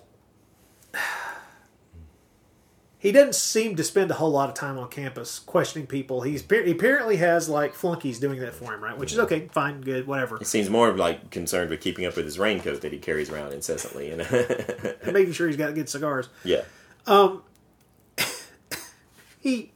He has what I'm going to generously refer to as an unconventional method of hunting for a killer on a college campus. Take someone who could logically be a suspect, someone fucking a lot of women on campus, and enlist them as a junior grade cop. Oh my gosh! I mean, Kendall's pretty much got a badge by this end of this film. I know. Now, this makes absolutely zero sense. Yes. First of all, because Kendall has horrible taste in sweaters. Yeah, that should disqualify him immediately. Yeah. But if we're going to hang with this, first of all, Kendall needs to get a haircut because that's some fuzzy shit on his head. I don't know what the hell he thought that was. I don't know if that was an accident and he just lived with it or what. But I love the idea that he's running around this college campus having sex with whoever will have sex with him. And also, ostensibly, investigating murder. Yeah. Adding to that, we haven't even gotten to Linda Day George yet. Yeah. Oh yeah. Where she's he says Bracken tells the dean that he wants to bring 2 women investigators, undercover investigators to college campus here. He ends up bringing one because he only got one. He makes a reference to being understaffed. Maybe that's why they brought Kendall in. This is the Boston Police Force, but apparently they only have like 3 people on staff. Apparently, well, I know near the in the last third of the film, Frank Brana's character is up for like something like 72 In hours other straight. words, you've got no going one through all else to this do paperwork. Apparently, nobody gets to do paperwork here. Research. Yeah. No one can go through all this There stuff. were 2 other cops, but I guess when they got beat up by Paul Smith, that like took them out of who, by the way, by the way, apparently doesn't spend a single night in jail, even though he beats up 2 cops, which I think it is obviously their number one prime suspect because they found him near the murder weapon with a and the bloody chainsaw, corpse. and he beat and he fought them, and yet he just apparently is like completely scot-free. I think he spent roughly the time in jail that one would need to spend to eat a meal, and Yeah. then he's out. He's gone. Oh, good God. Okay, so Linda Day George, it's revealed that although she's a famous ex-tennis pro, she's also, her day job is working as a cop for Boston, which makes zero. I was about to say this sounds like which sounds like the premise for a TV series, but really it sounds like Doesn't it though? Yeah. Doesn't it? Doesn't that feel like someone's pilot idea that didn't sell? Yeah. Tennis pro by day, cop by night. That's Mary Riggs. Riggs. And that's the character's name, by the way. Yeah. So she's apparently been working a desk job for the Boston police. Mm-hmm. Okay, yeah, sure, whatever movie. If you're gonna, I'll go with it. Okay. Yeah, because Kendall recognizes her immediately. Oh, you're the tennis pro, right? So the cop immediately takes him into the whole plan and explains that. Well, okay, she's going to go onto campus as an undercover agent. She's going to be tennis. She's going to be a new tennis teacher on campus. Somebody even mentions to him at some point. Why did you tell a potential suspect about Right? About, and he's like, are you kidding? This kid's this kid's not. Yeah, there's no way this kid's the killer. It's like, how does he know? He doesn't know the killer's obviously 40 in his 40s or 50s. He doesn't know. He doesn't know any of this. Good Lord! And Kendall is at every single friggin' murder scene. So yes. Well, except the first one. Except the first one. Nobody's at that one. Yeah. Oh my God! This gets more silly and ludicrous as it goes along, and that's one of my favorite things. Oh, about it is. We meet the investigative reporter, who obviously is going to have a big factor in the plot. No, she doesn't. But her name's Sylvia Costa, and she is the reporter who's apparently she knows something is going on campus. She's apparently somehow, but it's just so well covered up and just so hard to find any evidence that she just nobody's willing to talk about this, even though at least 4 or 5 other students have seen this and have just been told by the cops, "Don't talk to anybody." Yeah, they're going to keep their mouths shut. I think the real theme of this is that nobody in this movie is good at their jobs, and that's basically what we can. I think that's what we can pull away from this film is that nobody is good at what they do in this film. I have a friend who has a theory that 85% of people are incompetent at whatever job they actually hold. Yeah. Maybe this movie is just an indicator of that. Oh my God. Oh Lord. Okay, yeah. You're okay, so one of the best things about this movie, and I'm not trying to damn it with faint praise, I truly am not, is that it knows that brevity is the soul of wit. Yeah. It does not overstay its welcome. No. I may have indicated earlier that J.P. Simon felt that the film might be too short and therefore was willing to kind of let scenes get invented as they were making the movie. Mm-hmm. That does not, by any stretch of the imagination, make the film too long or feel like it drags. It doesn't. It's a very fast film. It is. It never gets dull, and there's never much of a lull before you get some kind of nudity or gore or something to some sort of spice there to pump things up a little bit there. Just something to laugh at. Or just something to go, what the hell? Yeah. Now I want to talk about 2 things that are very close to each other in a section of the film, and then we'll discuss the ending section. Yeah. And I think we'll go ahead and we probably will end up going ahead and spoiling the end of it. I think it'll be fun to do. Well, a lot of people have seen it, and the ending is pretty friggin' famous. So I think we can probably go ahead and go with So, but we do want to warn you that we will be spoiling this, and so if you do want to just stop and watch the movie if you haven't seen it, then come back to us. That would be fine. So, yeah. But 2 things. One of my favorite scenes in the movie, and the one that probably broke me on first viewing, the one that made me toss my teenage hands in the air and go, "What the fuck am I watching?" Yeah, I think I know. Is the scene? I think it's the 3rd or 4th murder. I can't remember where. Our slouch-hatted, black-clad murderer is walking around campus in one of these buildings, and he's obviously stalking one of these girls. The girl spots him, but obviously recognizes him, and therefore has no problem getting into an elevator with this person. Mm-hmm. who we can see is hiding Hiding a a chainsaw behind his back. It's actually not the scene I thought you were going to talk about, but I knew you were going to at some point because Oh, you yeah. have to. You have to talk about it. Yeah, the So imagine it's 1983. yeah. I am, I don't know, 15. Mm. And we see a group of us watching this film in a real honest to God theater. I want to add to that. Okay. Yeah, right. You're in a real theater when they used We to show these see kind of films this in a theater. guy hide a chainsaw behind his back and get into an elevator with someone. Mm-hmm. We lost our minds. I bet. One of the people that I was watching this movie with, whose name is lost to the mist of time for me, sadly, actually said out loud, "Is that woman blind?" Yes. To which, of course, we all cracked up. Yeah. My memory is the entire theater cracked up, but I don't remember if everybody heard it or not. I know we cracked up. There's no... Of all the irrational, insane things, it's weird that this moment is the one that makes me crack every time. And just go, holy shit, okay. But it does. Every time I watch this movie, every time I view this sequence, I sit there just stunned Yes. at the balls on any filmmaker who thinks, okay, he's just going to hide that chainsaw behind his back. behind his back. And she's not going to know it until he whips it around and cranks it up. No, you're not. I've wielded chainsaws. Yeah. I've cut down trees. Yeah. I've swum mighty rivers. No, I'm sorry. I'm creating something wrong now. No, you don't. There's no hiding a chainsaw. No, there isn't. Not even. No, exactly. Plus the fact that he's not even shows that he's holding it behind his back, so it's not even like he's got it concealed under his raincoat. I mean, know. even that would make a little more sense. But the fact that he literally is holding it, Holding it as behind heavy as a his back. chainsaw is, if you're going to hold it behind your, first of all, The blade is so long, Yeah, it's going to show. It's a really long-bladed chainsaw. And that's one of the things about it, is that's why they chose that chainsaw brand, that type. Yeah. Is because it's really fucking No, it huge. is. It's, massive. Yeah. It's lumberjack size. But, so, it always stuns me. But once again, let's get out in the open here.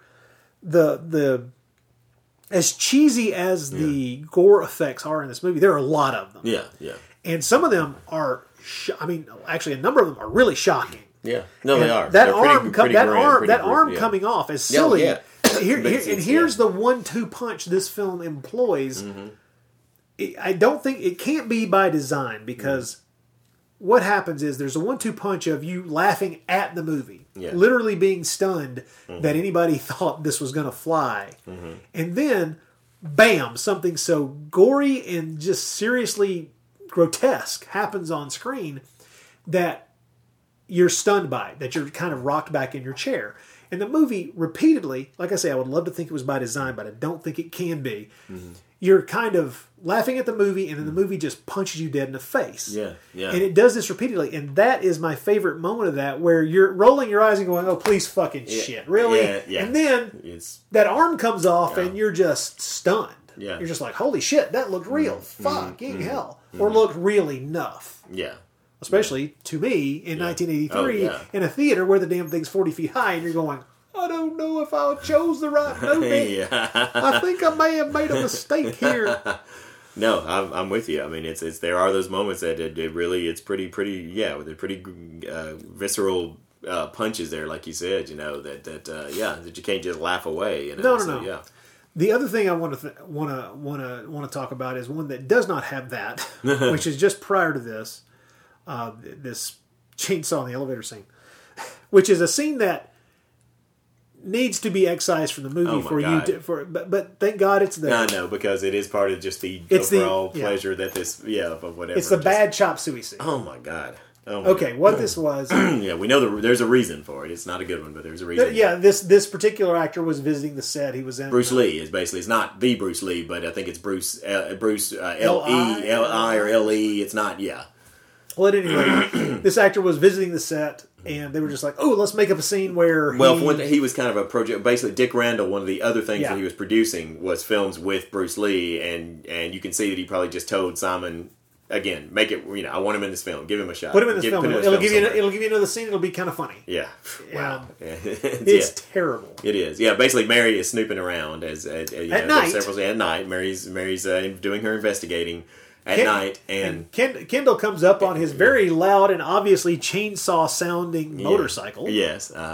And they have a verbal exchange. They're talking a little bit there, and then out of nowhere comes this little Asian man to start like kung fuing at them. Yeah. And after Mary just puts him down, on the Kendall's ground. like, "Oh, it's my kung fu teacher," and then we get some really bad ethnic kind of jokes. He gets up and goes, "Oh, sorry about that. My stomach was upset. Oh, bad chop suey," and leaves, and that's the end of the scene. Yeah, and it's just as stupid as it sounds. It is bad. It is awful. It is just it does not even begin to work in any way, shape, or form. No, and I have no idea. I mean, like I say, it's if there were more than one hyper non-sequitur, because that's the worst non-sequitur in the entire film. It is, yeah. It relates to nothing. Right, exactly. We can make all the jokes we want to about the characters that you think are going to matter to the story that don't. Mm-hmm. But at least they're not complete non-sequiturs. At least they're, okay, it's a reporter, or it's another student, or it's a whatever. This is just, oh, hey, there was this guy, he was a martial artist on set. Make a scene with him. It's hysterically fucking bad. I'm always shocked when the scene happens, even though I'm waiting for it. There's a part of me that goes, it can't really exist. I've seen it like 5 times before. Every time I've watched this movie, the scene's been in the movie. But I must be remembering it, right? No, it's there. It's actually there. Oh, my Lord. Anyway, that crazy sequence is probably, like I say, that's the most insane non sequitur, I think. Yeah, I agree. Yeah. But the scene that rivals it, and I've always had a theory about this scene, and I'm going to put this forward. This is the moment where Linda Day George does not paint herself in glory. Yeah. Oh yes. It is one of the other justifiably infamous moments in the film. You see it? Yes! While we were out here fumbling with that music, the lousy bastard was in there killing her! Bastard! Bastard! Bastard! He cut that poor girl in half while she was still alive. You have any idea the terror that kid went through? She was still alive, for Christ's sakes. I know, Lieutenant, I know. But I'm doing the best I can. If I go too fast, I might miss something. You just gotta give me more time. We don't have any more time. Take some uppers or something. Just get me a lead. Anything. What I need is some help. I've been going 23 hours straight, but my eyes can't take it any longer. I'll do my best. Okay, there's no good excuse. No, there's really not. For that. Okay, here's my theory about this scene. Yeah, if she was going for the Oscar, this was not going to get it for her. I don't think that's what happened. I don't either, no. Here's what I think happened. And this is something that doesn't get talked about a lot. Mm-hmm. It's beginning to be something that more people talk about because of the way movies are shot now, digitally. Mm-hmm. Okay? Mm-hmm. Because you hear actors talking about this, old school actors like Diana Rigg or older actors who come on and are shooting things like Game of Thrones. When they start shooting sequences for that television series, and this is the way it is with movies too, they're shooting digitally, okay? Mm-hmm. So they don't have to worry about using up film. Right. It doesn't matter. Yeah. So what they do is they don't turn the camera off. Mm-hmm. Mm-hmm. They just keep rolling. The actors, all the younger actors who work this way are accustomed to it and know it, and therefore if they flub a line, they will just stop, back up, start the line again, and then go on. Because the editing is seamless. It's being shot. This is something that can be done digitally. They don't have to worry about... And they'll just stop and turn and talk to someone else and go, okay, and then go back in. No one's saying cut. No one's doing any of this. Here's what I think is going on in this scene, the bastard scene. Okay, here's what I think is happening. I think, and this happens a lot with actors, is they will say and do things while shooting a scene that they know won't get used in the final. You're saying edit that of the she movie. thought only one of those bastards might Right. get used. Right. I am convinced that as an actor, she thought only one of what the script wants from me is this once. Yeah. Okay? Because nobody can look at this scene with any kind of art. Nobody with any kind of artistic training, whether it's as an actor or a director, could possibly look at this scene and think, "This is how it should play out." You know, Right. this is going to feel natural. This is like how this would. I mean, certainly an actor is not going to think. I mean, she was probably horrified to think like this is how this is actually going to come out on screen. You know, Right.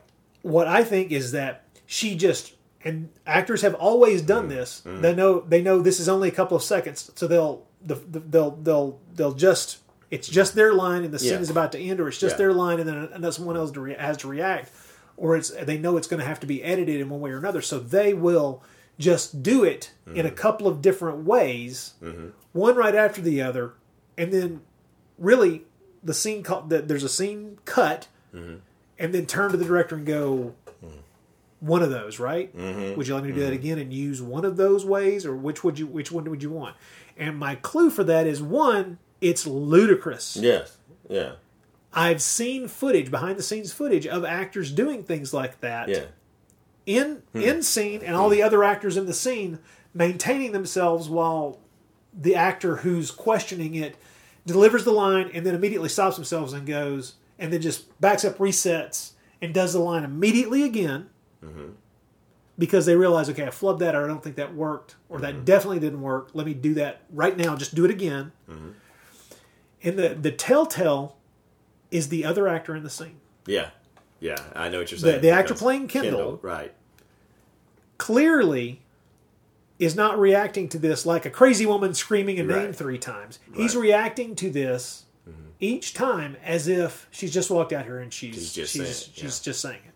So I see what you're saying. That's very interesting. I think that's what's going on there. Well, it does make, because you're right. Because otherwise, because it really doesn't make any sense whatsoever. No, it doesn't make any. It's one of those things that, you wouldn't take anything for it now, because it's just No, another. of course not. No. Now, but if it was a really awful moment in an otherwise really solid film, you might wish it was gone. But since it's just one more crazy moment in an altogether crazy film, it's just like, nah, I wouldn't. I'm glad it's there. It's just another priceless, just another thing to love. Well, there are a lot of things like that end up in films that make films bad, or make sequences in films bad. One of my favorites is in the absolutely wretched remake of The Wicker Man.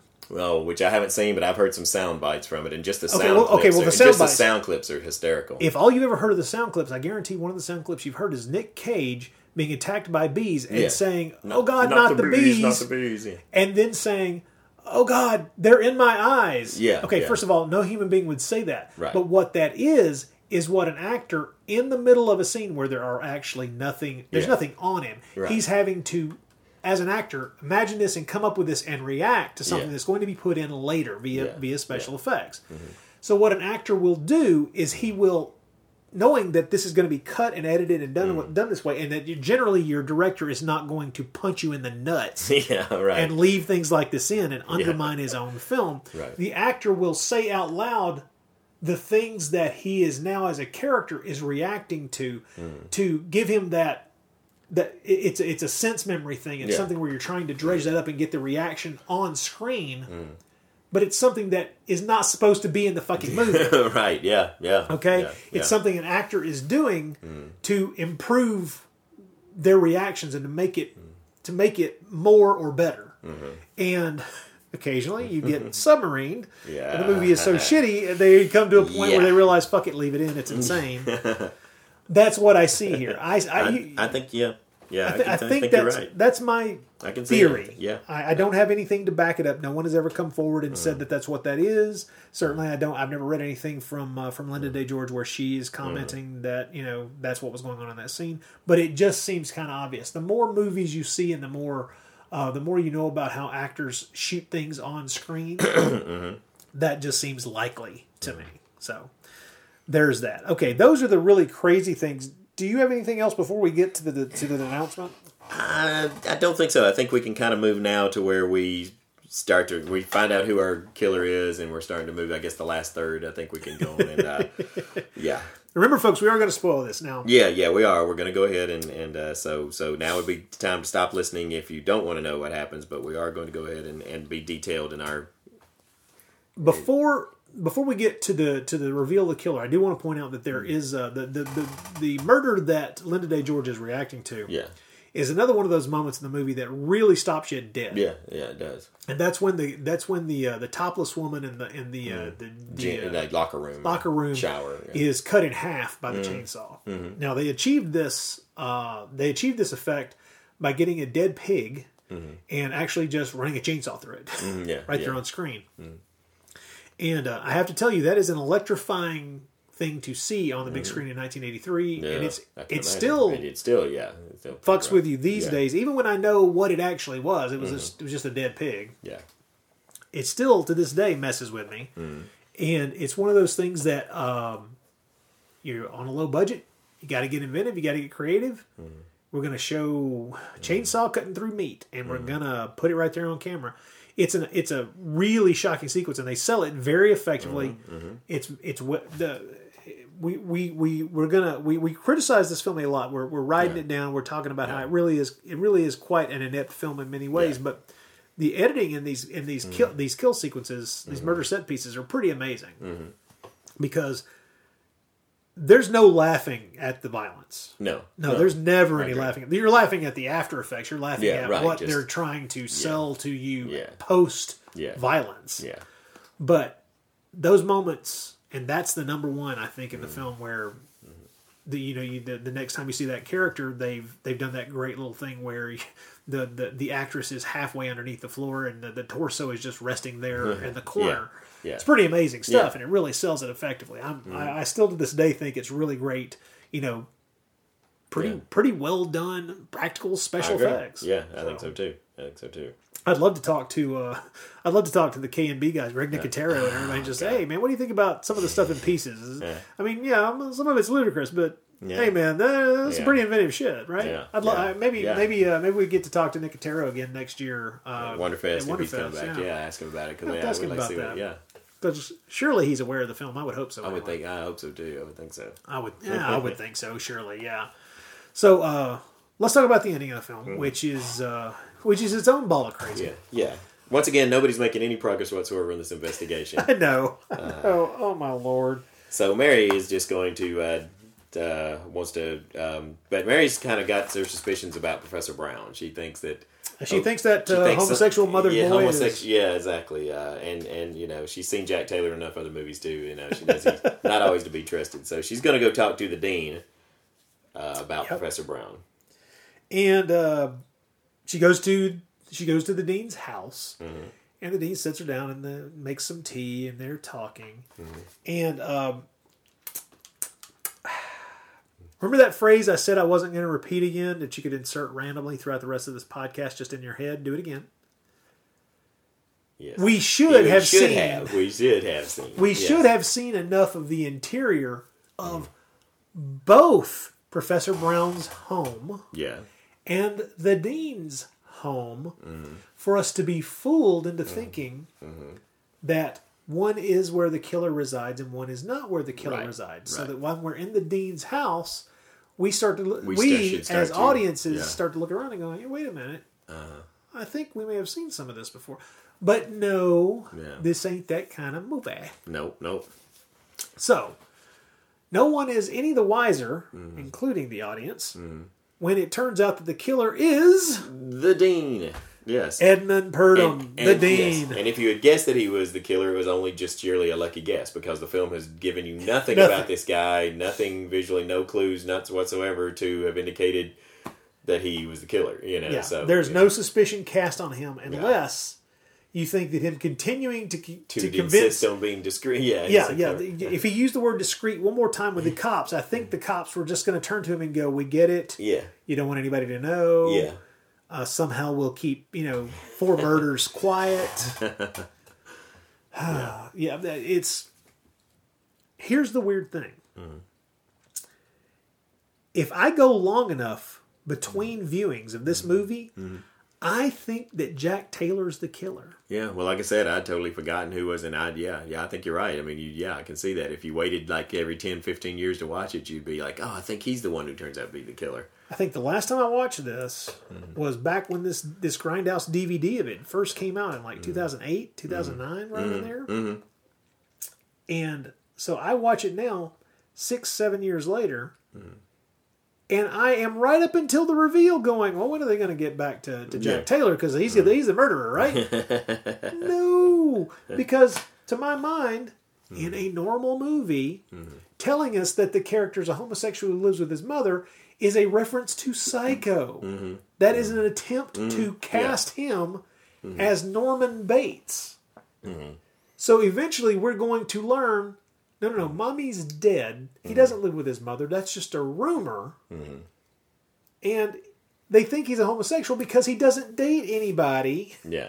And he stays away from women. And that would be the big red hair. That would be the big red flag of he didn't get around women because he thinks he's going to go crazy and strangle and kill them. Well, and it's fine to drop red herrings among multiple characters. Yeah. If you also drop them about the guy who's actually the killer, which they they don't. And maybe they thought like that should have been our clue, is he's the one, he's the one that you're not looking there at. isn't any, but I just think that in a way they're kind of cheating here. They're not really playing by. I mean, it's like they need to. If you're setting up a mystery, it's a cheat. Yeah. And, it's definitely a cheat. So yeah, so we don't know he's the killer till we start seeing him drugging Mary's drink, and then we're like, okay, he's the he's definitely the killer. Yeah. Because he wants her legs, he wants her gams. Which hey, I want Linda Day's gams too, but not in that way. Not really. Not I don't want to have. I want them wrapped around. Exactly. Yeah. So. But here's the kicker. Okay, so the cops come in. There's all the.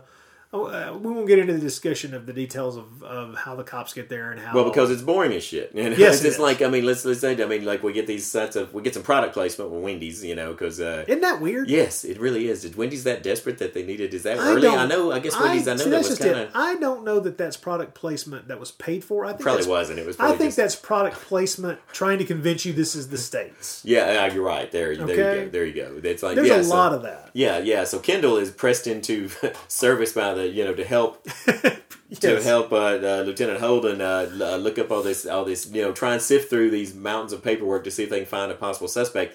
And even the scene where Holden comes across what's obviously, I guess, the dean's file and realizes that this guy's like been institutionalized and then changed his name to become the dean. It's done so low key and dull. Like there's not even he's like, oh, I got her killer or whatever, and he doesn't even get excited until Kendall tells him, wait a minute, Mary went to visit the dean, and then he kind of pops into action. But at that point, it's one of the most least dramatic reveals of an investigation. And so of course Kendall's allowed to come along with the cops and proves himself to be a complete idiot. Like in this scene where how many times does he stand in the wrong? It's like he keeps. When he insists on accompanying them, and they're like, okay, but when we tell you to get down, and then he like just gets in the line of fire about like 5 times. They're about to break in. They keep having to grab him and bodily force him out. It's move just him like, out of the way. Yeah. This guy really does just think with his dick. He has no brain. But anyway, yeah. So they come in sort of foiled because by this point. Mary has been given this drug to the point that she's aware of what's going on. She knows it, but she's got so much of it she can't actually do anything because her body's not responding well. And this leads to something that just cracks me up so much. The 2 cops and Kendall break into the place. The killer's gone into hiding. He's heard them coming, so the dean is hiding. And I love the fact that through the whole scene, they find Mary. They tell Kendall to stay with her. Or they're going to go off and find the killer. And I love through the whole scene. She's so obviously indicating to them with her eyes. Where the killer is, and none of them of the 3 paying any attention. It just cracks me up every time I see it. Yes, you're right. I agree. It's completely crazy. Okay. So take it from there. Where are you going to go? Well, I just want to jump to. Let's not get off into the weeds on the details here. I want to go ahead and jump to the ridiculous reveal of the corpse. Yeah. Now. There's a double pump of double stupid. Oh God! Because we have we know we've got to find the stitched together body. Right. That's the whole point of this. Mm-hmm. We've been shown the jigsaw puzzle again and again, and he's collecting parts, and it's becoming obvious. And it's very obvious that I think we've even at one point been shown like the body. Yeah, he did sort of. He's trying to fit, as if I understand right, if I think I'm reading this right, the reason that he has a pair of legs and he finds out his mom's shoes that he saved don't from fit when he was a kid on the feet. Right. And so that's why he has to go after another pair of legs, and then that's why he goes after Mary's legs, because I guess he feels like it's like the Cinderella story, different. He's trying to find to fit the slipper there. I guess. So, yeah. The Cinderella story. See the literary precedent. I'm sorry, I choked on that one. Troy. That was not going to fly. I'm not going to let the fairy tale reference slide by without going. I can't know. But nice try. I like that one. But no. You get an F for that one. That's Troy. right. Yeah. Oh my Lord. That's great. Well, in that case, we have to. I guess we have to see Paul Smith as an ogre. Yeah, he's the ogre, and Kendall's the woodsman. I guess. We have to see Christopher George as C-3PO. Oh, I'm sorry. Did I jump genre? Wait. God. Which one's the wandering samurai with the lightsaber? Oh yeah. Okay. So they've apprehended / whatever the dean and Kendall, and which of the cops is he standing there? He's standing with Frank Brown. He's talking with Holden. Yeah. Because he's telling him how, like, he's saying, like, man, I don't ever. He said, "What do you think of police work?" And Kendall's like, "Yeah, I know, I don't want to do this." And Holden's like, "Yeah, you'll see some strange things in this business, kid." Something to that effect. Yeah. And then the kind of slightly hidden door rotates, and the stitched together corpse collapses on top of Falls Kendall. out in a shock moment. Yes, and of course the funniest thing to me is if you watch. The stitched together corpse, which is obviously a made up young woman. Yeah. Her eyes are wide open and then they close. I didn't catch that, but it doesn't surprise me. I was just too busy laughing about that. Yeah, just the fact that this is where the dean is obviously going to leave this this project that is leave it propped against the door, and no one could smell it. Yes. Oh God, there's a lot that needs to be addressed about that. Since a mouse can't die in your house without you knowing it, how in the hell? Anyway, now if the corpse, here's where I think the film, if you're going to have a shot, and here's what I think Dick Randall again is telling J.P. Simon, the slashers all have to end with a shock ending now. Yes, so just give us a shock ending. Had that been the shock ending, just where the corpse fell out on Kendall, as stupid as it is, I think would have been. That would have been. I think that would have been better than what we get. I say better in the sense of making more sense. It's what we get is even better because it's an idiotic nightmare. Oh my God! Yeah. Okay. Describe the tacked on nightmare shock ending, which is essentially it's. Now you're saying nightmare. Well, it's. You mean nightmares in the sense of like it's an assault on common sense. You don't mean the fact that it's ridiculous. It's not somebody. The only way to read it is as a nightmare. So Kendall is so basically this body's falling out on Kendall, and now they've got the body kind of covered up, and they're getting ready to go. Kendall's standing over the corpse, and the corpse's arm just reaches up out of nowhere and grabs him by the family jewels there, and he will not be the campus stud any longer, because our last scene. And even after all these years, knowing it coming, I still just laughed out loud. It's just, it was like when the hand goes up, it just basically yanks his balls off. And our last freeze frame is poor Kendall screaming. And my God, it's just, it strikes me once again. It's a European director thinking, okay, the American slashers always have to have a shock ending. What am I going to do here to, or is it just J.P. Simon saying, is he knowingly just saying, fuck you, this is a total joke. I'm just joking. I'm totally. Does he know how insane this is? How utterly senseless and stupid? I mean, by this point, the slasher, the whole shock ending in slashers had gotten really tiresome by this point anyway. In fact, it became, because it was just every one of them had to have it. The killer's not dead. Yeah. It all started, it didn't all start, but really Halloween was kind of the one that really set the famous ending of Halloween, which was very effective when it happened. But then every single slasher after it, to the point that it came to the point that the most shocking thing was when there wasn't a shock ending in a slasher film. When it didn't, when it just ended like, oh, he's really. You mean the killer's really dead? Well, but here I just can see Dick Randall. I can just see J.P. Simon or them thinking, okay, we got to have some kind of ending like this. We got to have a shock ending. What are we going to do? But what they choose to do is the most nonsensical, wrong, Yeah. stupid thing. And I want to ask you, and I thought about sending this to you ahead of time to see if it give you a chance to think about it, but I didn't get around Well, to hit it. me So I'm with going it. to see Go, if you're go. just going to think on the fly, but if you can even answer this on the fly, but because I've been thinking about it. Is there a more fucked up ending in the history of movies that you've seen? Can you think of it now? I know you and I have seen some really wrong, screwed up endings, but I don't know that I could not think of anyone that was an ending that was more. I talked to you about before we started recording this podcast. I talked to you about one that I think is stupider. Oh, really? Okay. Remember that I was telling you about? I finally saw that movie, The Bees, with John Saxon. Oh yes, and we don't have to get right, and you're right. That ending is dumber. You're right, because that's not opinion. even a shock ending. That's just It's just stupid. Brain dead. It's just brain dead. The whole concept of it is the whole dumb. idea is stupid. Okay, I can see that. But as for if you're talking about a more nonsensical shock ending, that's a tough call because I've never really thought down that path before. I mean, there's so many of them that are nonsensical when you've got a killer who's been riddled, shot, blown up. Well, I mean, let's and then he suddenly he's alive. That let's kind be of honest. just, There are lots of them within the horror genre. Yeah. I still to this day, don't get me wrong, I get a kick out of the Friday the 13th films. Yeah, me too.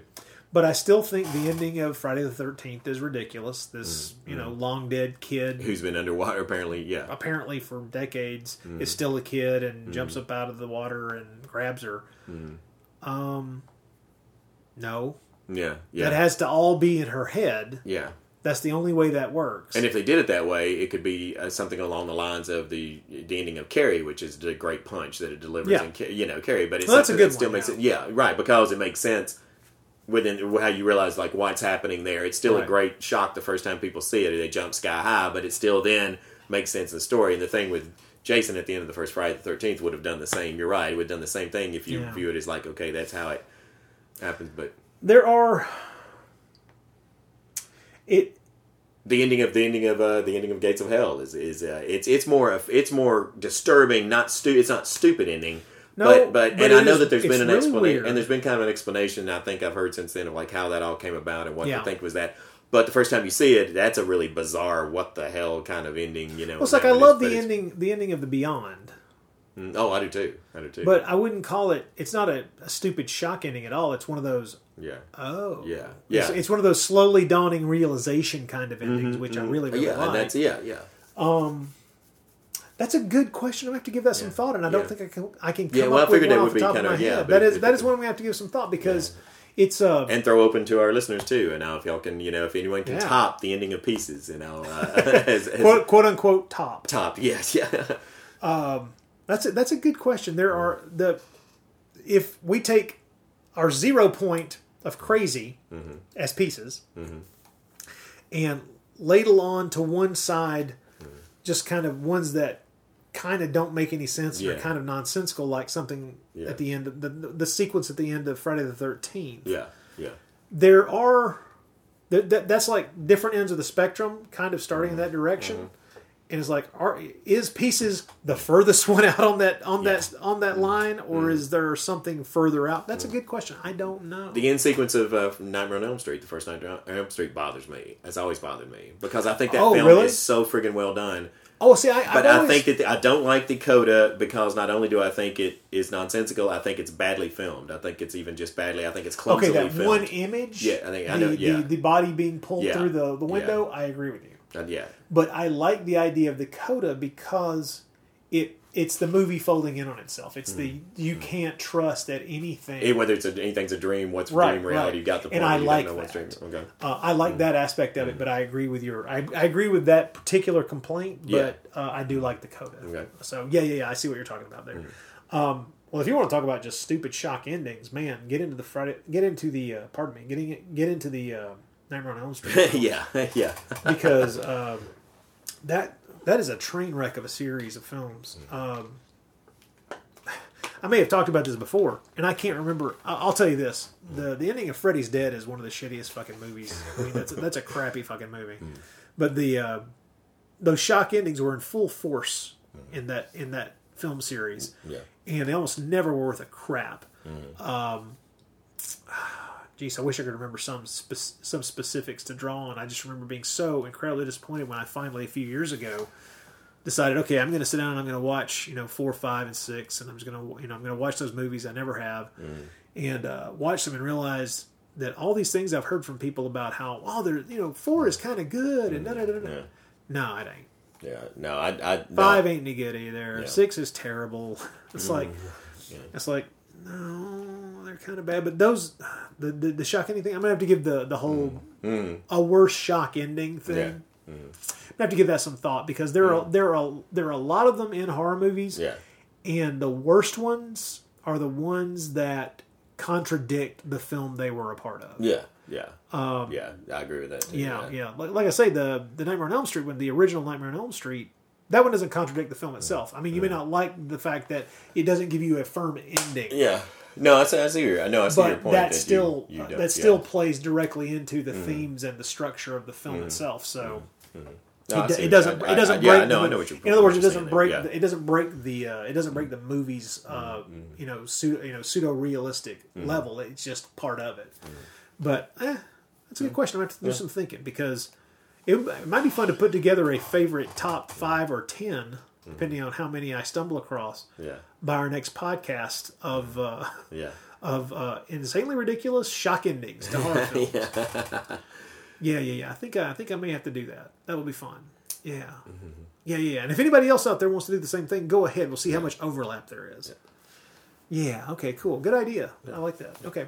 All right. Well, cool. Well, so Pieces. We have discussed Pieces.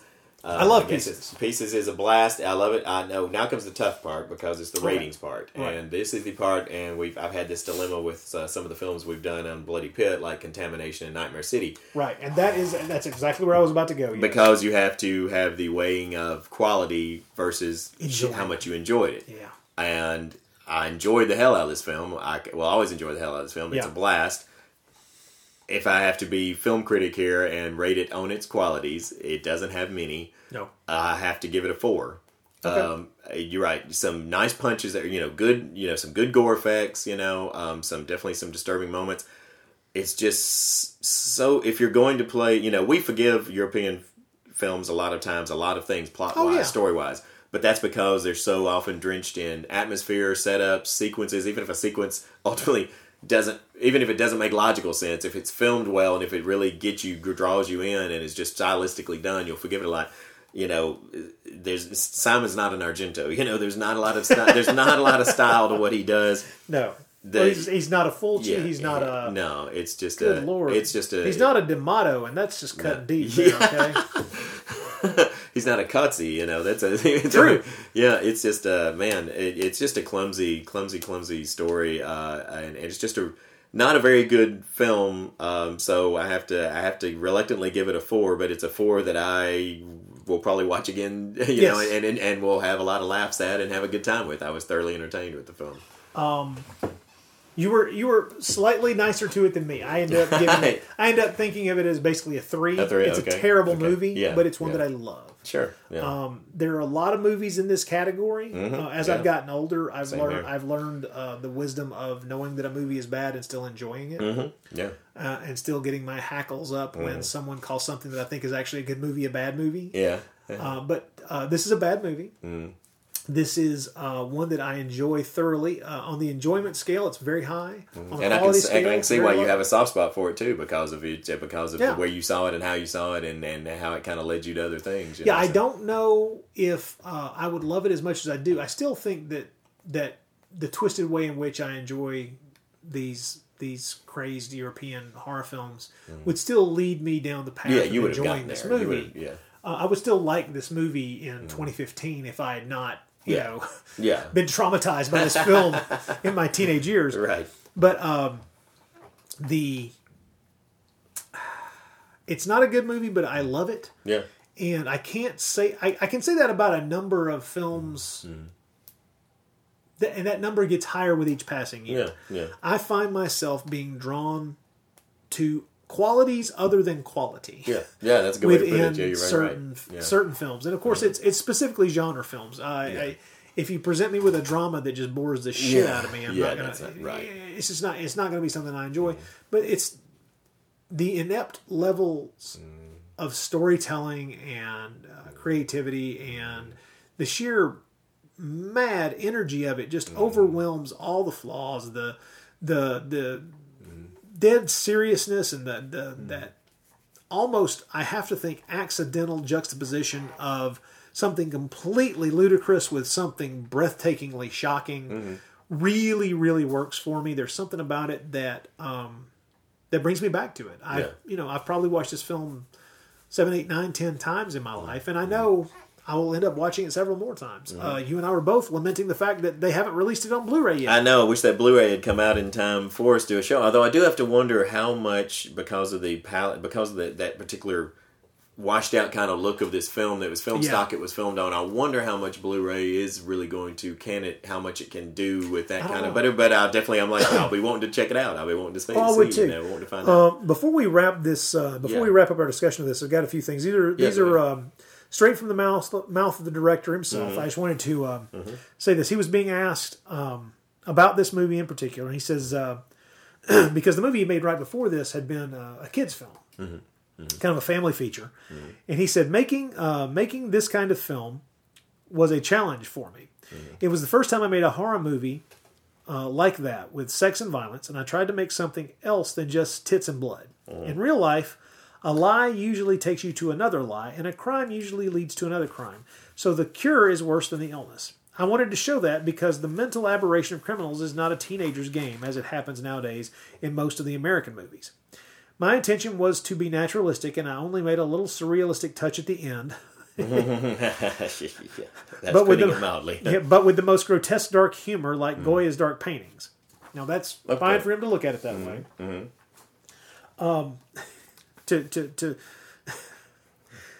He was asked about the censorship of the film. It was not censored in Spain. Of course, by the 80s, there wasn't really that kind of restriction put on it. But strangely enough, the restrictions that came in were done during the shooting, and they were from the perspective of the American producers. The dead woman at the end was originally filmed completely naked, but the American co-producers wanted to change it with the woman half naked, so he did it, and that's what's used in every version of the film.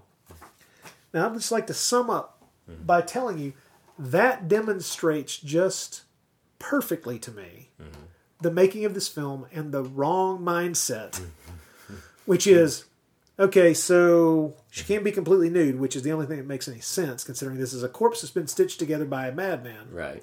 To mirror a completely mad jigsaw puzzle. Right. But you want me to put panties on her, essentially. Okay, I'll put panties on her.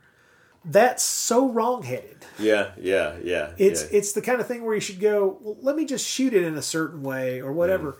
But it doesn't matter because that's what the producers wanted. Yeah.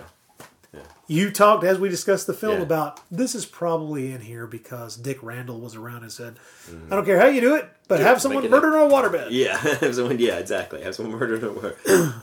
Have my kung fu star I'm trying to groom here. I want him to be seen. I want him in this film. Yeah.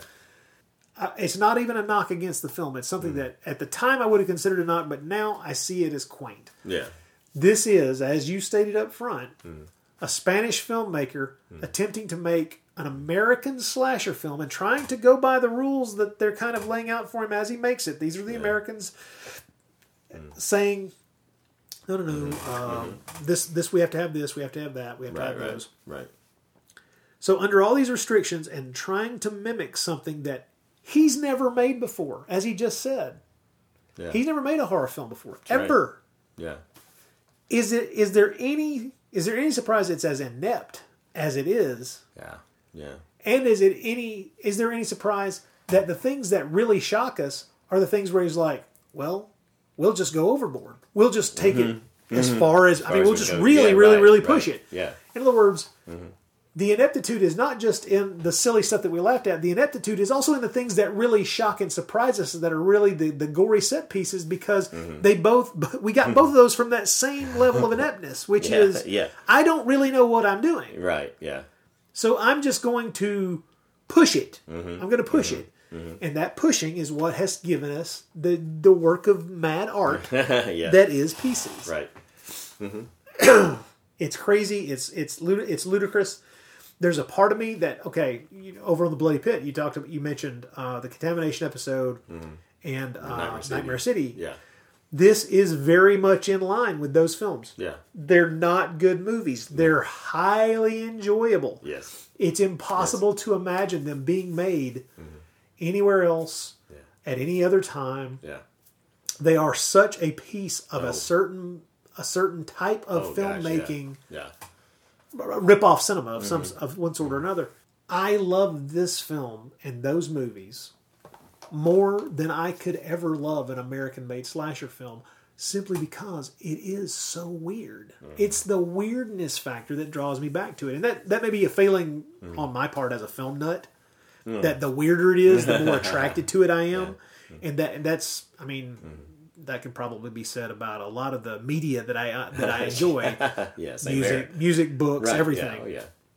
But if you don't get the appeal of this film, I would understand it. Oh yeah, of course. Hell yes. Yeah. If you turned your nose up at it, walked out after it was over and went, my God, that's the worst piece of shit I've ever seen. Yeah. I could agree that it just might be. It just might be, yeah. It might be the worst film you have ever seen. Yeah. I can imagine that's true, and I'm going to watch it again tomorrow. Yeah. There are things that are just indefensible, but you know, you jump to my point. Yeah, right. This movie, Contamination, Nightmare City, they're indefensible. Yeah. There's no way to sit and claim that my mother should watch this movie. Yeah, right, yeah. Okay? There's no way to sit and claim that your father should watch this movie. No, they should not. No. They should never see this. Yeah. Ever, ever, ever. They don't have the sensibilities to enjoy this. Right. Few people do. And I'm probably talking to several hundred of them as we record this. Yeah, who know where we're coming from. Right. Yeah. You, the 1,000th person to download this. Yeah. You enjoy this film, and therefore you're just as sick and wrong as we are. Well, we've now covered it. We're all bastards. Oh my God! Yeah. Oh, that's the perfect capper. You're right. It is right. Yeah. We're bastards. Bastards. Worse. I'll quote Christopher Guest from Waiting for Guffman. You're bastard people. Yeah. Bastard people. Yeah, that's it. Okay, folks. That is our discussion of Pieces. If you have anything to say about this, remember you can write to us at nashycast@gmail.com. We're going to take a quick break, and then we'll come back. And although we have very little in the mailbag, we will talk to you about a little bit of the feedback we've gotten, and then we will tell you what we're going to be doing next. Is this job dangerous? Very. Good. Then I'll do it. I am bored to tears with this place. Figures. Put an active lady in an office like this, shuffling papers for 6 months, and she'll volunteer to do anything. Almost. Mr. Jennings is finished with me. That wasn't so bad, was it? Hey, aren't you Mary Riggs? Mary? Kendall James. I'm real pleased to meet you. I try to catch all your games. What's a tennis champion doing in this place? This place is my living. What? You mean you work here? I sure do. This is the lady I was telling you about. Mary's going to work undercover at the university. Meet your new tennis coach. Oh, boy, that's great. Look, I really appreciate you letting me help and trusting me. Get you on campus. Look, kid, all you have to do is keep your eyes open. Watch out for Mary in case she needs any help. Sure thing. Okay, everyone. Like I said, we don't have much mail this time around. We do have one voicemail from, if you have not been listening to the Godzilla podcast over on the Bloody Pit, this will come in as, it's like watching the sequel before watching the original. That's right. But this is someone who contacted us about the Godzilla podcasts over on the Bloody Pit and wrote into us. And, his name's Joe. I'll let him introduce himself and tell you what he has to say. Gentlemen, Joe Iden here. Just wanted to comment on the last podcast, the Godzilla Final Wars. As always, great job. Made a lot of good points, pro and con, for that film. I got to tell you, though, I have a soft spot in my heart for that one, man. That was one of the ones I remember really anticipating getting and trying to track it down and, reading all about it as much as I could and seeing the going on the internet and trying to find out about it as much as I could. And then finally tracking down I believe I got a copy off of eBay, and I think it was pretty much an all Japanese language with English subtitles. I think it's been a while since I looked at that one, but I remember one of the reasons that I've got a soft spot for that movie is when the English dub finally came out. It was one of the first Godzilla movies, anyway, of the Toho movies, that my son and I actually sat down and watched the whole thing from beginning to end. And, we were making fun of it here and there, but, I mean, he really liked it, too. I love the Godzilla design in this one. I really do. I think and I think that's one of the reasons, though, my son and I sat and watched that whole thing together, but, and you're right, man, it is a lot like Destroy All Monsters. I never really thought of that. Some of the stuff in it is questionable. I like Don Fry in it. I love seeing the Katango again. That was pretty neat. A lot of the human drama was pretty good in it. But I remember when the first time my wife had seen it, this is probably a few years later after it had come out. Again, the English dub. When about the mutants were in it, boy, she hit the nail right on the head. She goes, "Oh God, they're ripping off Power Rangers," and that never hit me. But you know what? That's pretty good to zero in on that. I had never thought of that. I got to give her credit on that one. And ever since then, I always associate the mutants kind of with the Power Rangers, I guess. I don't know. But again, you guys did a great job on the Final Wars podcast. I really liked it. I want to thank you for all the kind words and the advice on podcasting. My first episode is up on iTunes. A little rough. I find myself maybe rushing just a little bit. I got to kind of back it off a little bit. But if you're at all interested, it is Fandom Radio Podcast. FANDOM Radio Podcast. And you know what? I got right into my favorite Toho movie. The subject is King Kong Escapes. If you have time, it's a quick listen. It's probably 30 minutes. But, thank you for all the kind words. I'm really looking forward to getting into this podcasting community. And probably going to try to get about 2 shows up a month, maybe more, if I'm willing to break down and pay for more bandwidth. I don't know if I am or not, though. But I'm trying to get out about 2 shows a month. But again, it's up there. It's Fandom, FANDOM Radio Podcast. And the first episode went live Wednesday night. Well, it was posted on iTunes Wednesday night. I'd be really interested in knowing what you guys thought of it. Again, thanks for the podcast, thanks for the shows, and thanks for all the kind words. Keep up the great work, and you have a big fan here in northeastern Pennsylvania. Okay? All right, take care, guys. Bye. Okay, so now he has ruined Godzilla Final Wars for me by forever linking it to the Power Rangers.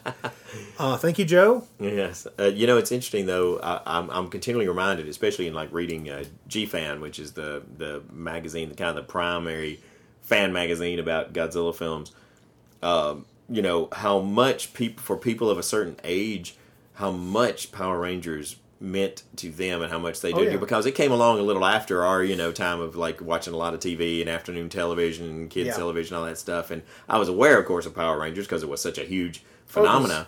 But I hardly watched any of it at all. But it's interesting for the people who, but I'm always seeing people talk about how much when it was part of their after school viewing or after school, how much they just loved Power Rangers, or just how much they saw of it and how they're familiar with so much of it. And I just, there seems to have been a large contingent of people of a certain age who've had their first sexual awakening when but the girl, the female, the first crush was definitely. I'm often seeing in G-Fan people talking about how their first crush was the pink Power Ranger. But that's kind of terrifying, but probably a more accurate assessment of what they were going for in that film, which is kind of horrifying. And that's very cool that you watch Final Wars Yes. with your son. That's, as we were talking about in the Yes. podcast, that would be a good one to introduce. I was young saying, even people as to I was now. saying my disappointments with the film, I said I could totally see this as a good one to introduce your kid to. You know, I could really see it that in a way. So Definitely true. Yeah. Also, I do want to point people toward his podcast. Yes, I want to hear this. He has at this point got 3 episodes up. I have listened to the first one. I've listened to the first one only so far, which is about 36 minutes long. It focuses on King Kong Escapes, which is a movie I sadly have on you Blu-ray still and haven't watched yet. Excuse me. Which is, I mean, I hate to say it, but it's true. It's true of a number of films. I haven't watched it yet, but his initial podcast on that is quite well worth listening to, and I do recommend it. The name of the podcast again is Fandom. Oh God, I just lost it. It's spelled Fandom. Fandom. Fandom Radio Podcast. Correct. Fandom Radio Podcast. Like I said, at this point he's got 3 up. He may have more up by the time I'm releasing this episode. I'm not sure. Well, I definitely plan to go in and listen to it. Gosh, there's so many great podcasts that I can't wait to hear out there, and this is one of them that I definitely want to check out. It's just finding that, at some point, I promise you, Joe, I will check out your podcast because it sounds fascinating. Well, it's right there in iTunes, folks, so you don't have to go hunting in any weird way. Right. Just That's right. plug it right in and go to town. While we're on the subject of iTunes, let me once again recommend that people go and rate and review or just rate our podcast over in the iTunes store. Anything like that gets us more attention, gets us more viewers, gets us more listeners. Gets us more views. How's that? There you go. Then I don't sound like quite the dumbass who doesn't realize this isn't a visual medium. So there we go. That is the extent of our mailbag this time around. Yes, thank you, Joe, for not leaving us, not making us just because there's nothing sadder than a empty mailbag. So, well, there's a lot of things sadder than that. Getting your balls ripped off by a corpse that should not be moving is. I would count that as pretty bad. I think between us, I think we're in a better shape than Kendall is at this point. One other thing I want to bring up, and I actually meant to bring it up at the beginning of the podcast, was our last Nashi cast, number 53, focused on the film Rottweiler. And Rottweiler was adapted from a novel, a Spanish language novel that apparently has not been translated into English at all, which is kind of frustrating because I'd like to read it. The novel was by Alberto Vasquez Figueroa, and the thing that I learned after we did our podcast on Rottweiler was that novel had been filmed once before. Oh, wow. Okay. Someone wrote into me, and I hate to say this, but I cannot remember who gave me this information. I think it may have been on Facebook. If I am forgetting your email, which is very possible, and am not giving you credit for educatimifying me about this, I apologize. But the novel that Rottweiler was based on was actually filmed once before in 1979 under the title El Perro, which is Spanish for the dog, with Jason Miller in the lead role, and also Eduardo Calvo was in it. Wow. Yeah, exactly. Cool. And what's wild is I'm very interested in seeing this, mainly because, one, I don't know, like I say, I don't know when I'll be able to read the novel because I don't know of an English translation. Right. And I'm always interested in watching another adaptation of a novel or I short agree. story. I'd really or like to that. compare it to Rottweiler and Right. see what the take that they how they approach the source material. Now, it's very hard to go by these kind of things because it is IMDb, but I will say that El Perro has a 6.2 rating on IMDb. That's pretty good. Which is I think with 123 people rating it. Okay. Yeah, that's not bad. That seems to say that the film might actually be worth seeing. So, if nothing else, Jason Miller, apparently Antonio Mayans has a role in it. Wow. I desperately, as soon as I found out that this existed, I was really shocked. And then I was utterly stunned to look up the film and to realize that I already owned a copy. Just one of the DVDs you probably had for years and hadn't got around to actually watching yet. Correct. There was a box set that came out a few years ago called Tales of Voodoo. It was a box set and there's 5 volumes of it.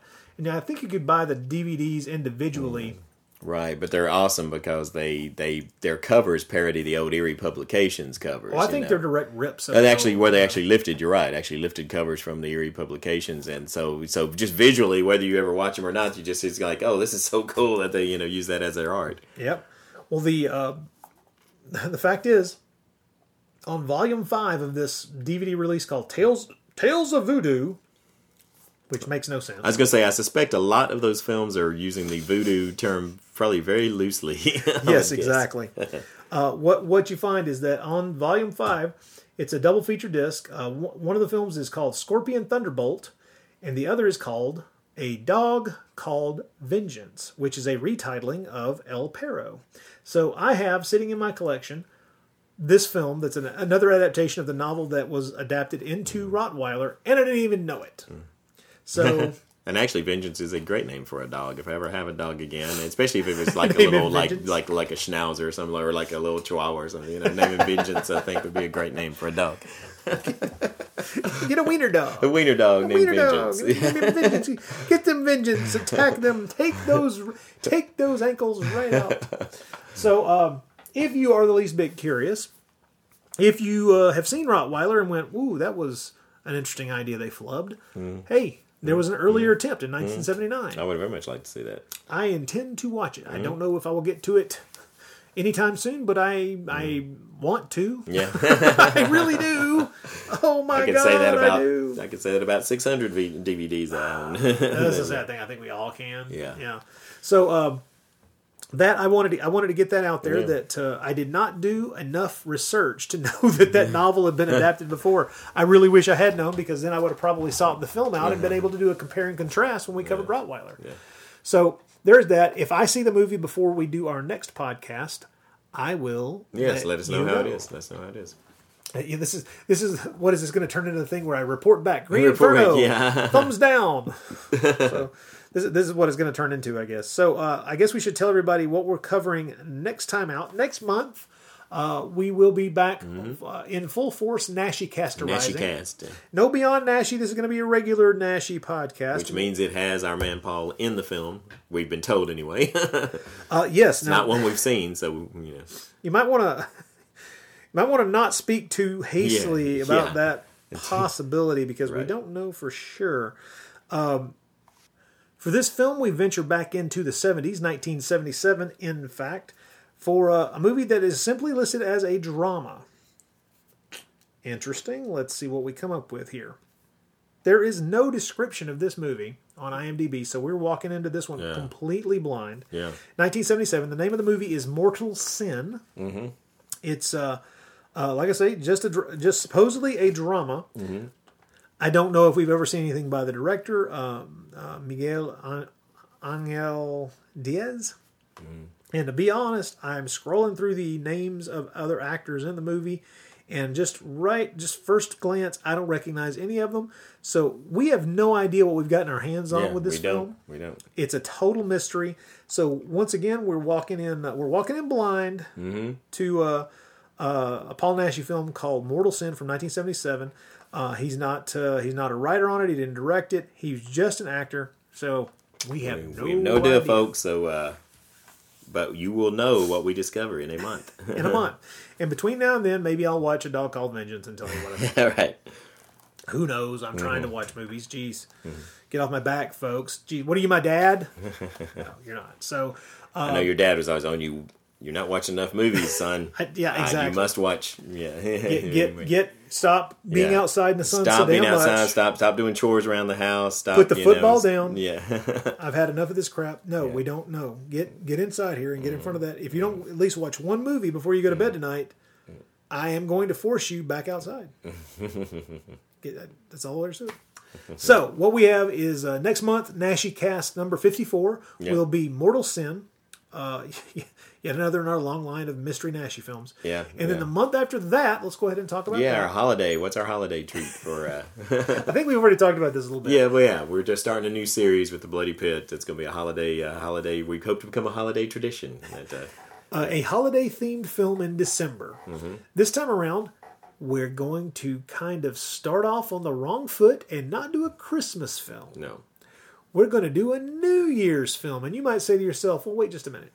How many New Year's films can there be? There are a number. There are quite a few, but only one that we're willing to cover. Yeah. And that would be New Year's Evil. Exactly. So we rock and roll killers. Is it rock and roll? It's sort of a mishmash of a lot of different. Yeah, the music soundtrack's going to be something in itself. We will be talking about quite extensively. So yeah, it's Well, and we're going to have our buddy. This will not be just Rod and I. We're going to be bringing our buddy John Hudson. Yes. Into it. John Hudson has done several HUD, as we call him, has done several podcasts with just Rod. But this will be the first time that the three of us will be together on this, and the three of us be doing a podcast, a Bloody Pit together. So. This should be fun. Yes. Be a good time. So December, New Year's Evil. November, Mortal Sin with a Naschy cast. So you won't have a Naschy or Beyond Naschy in December, and but you will get a new Bloody Pit. So we're jumping back and forth as usual. I hope everybody is enjoying the show. Remember to rate and review us. Remember, if you want, you can always donate money. We take money. There's a donate button on the side of the Bloody Pit of Rod blog. There's a donate button also on the side of the Naschy Cast blog page. You can send us money. We like that. Listen. We would not think less of you if you sent us money. No. Indeed, if you send us enough money, we'll actually think more of you. Yeah, in fact, what was to quote Monty Python, there's nothing quite so wonderful as money, there's nothing quite so beautiful as cash. You remember that skit there? Yes, oh my God. The Money Show, yeah. Yes. Now, of course, I'm just thinking about the whole game show where they got film footage of someone that's going to be very embarrassing. Yeah, and they just keep showing it. Yeah, blackmail. They're like, until they call in and give them the money. No, we don't morally censure. We just want the money. We just want the money. So if you please, you can write to us at NaschyCast@gmail.com to give us your thoughts on Pieces, or any other film that we may have covered or just thinking of covering, or may have even only glancingly spoken of. I don't know. Write to us. Let us know your thoughts.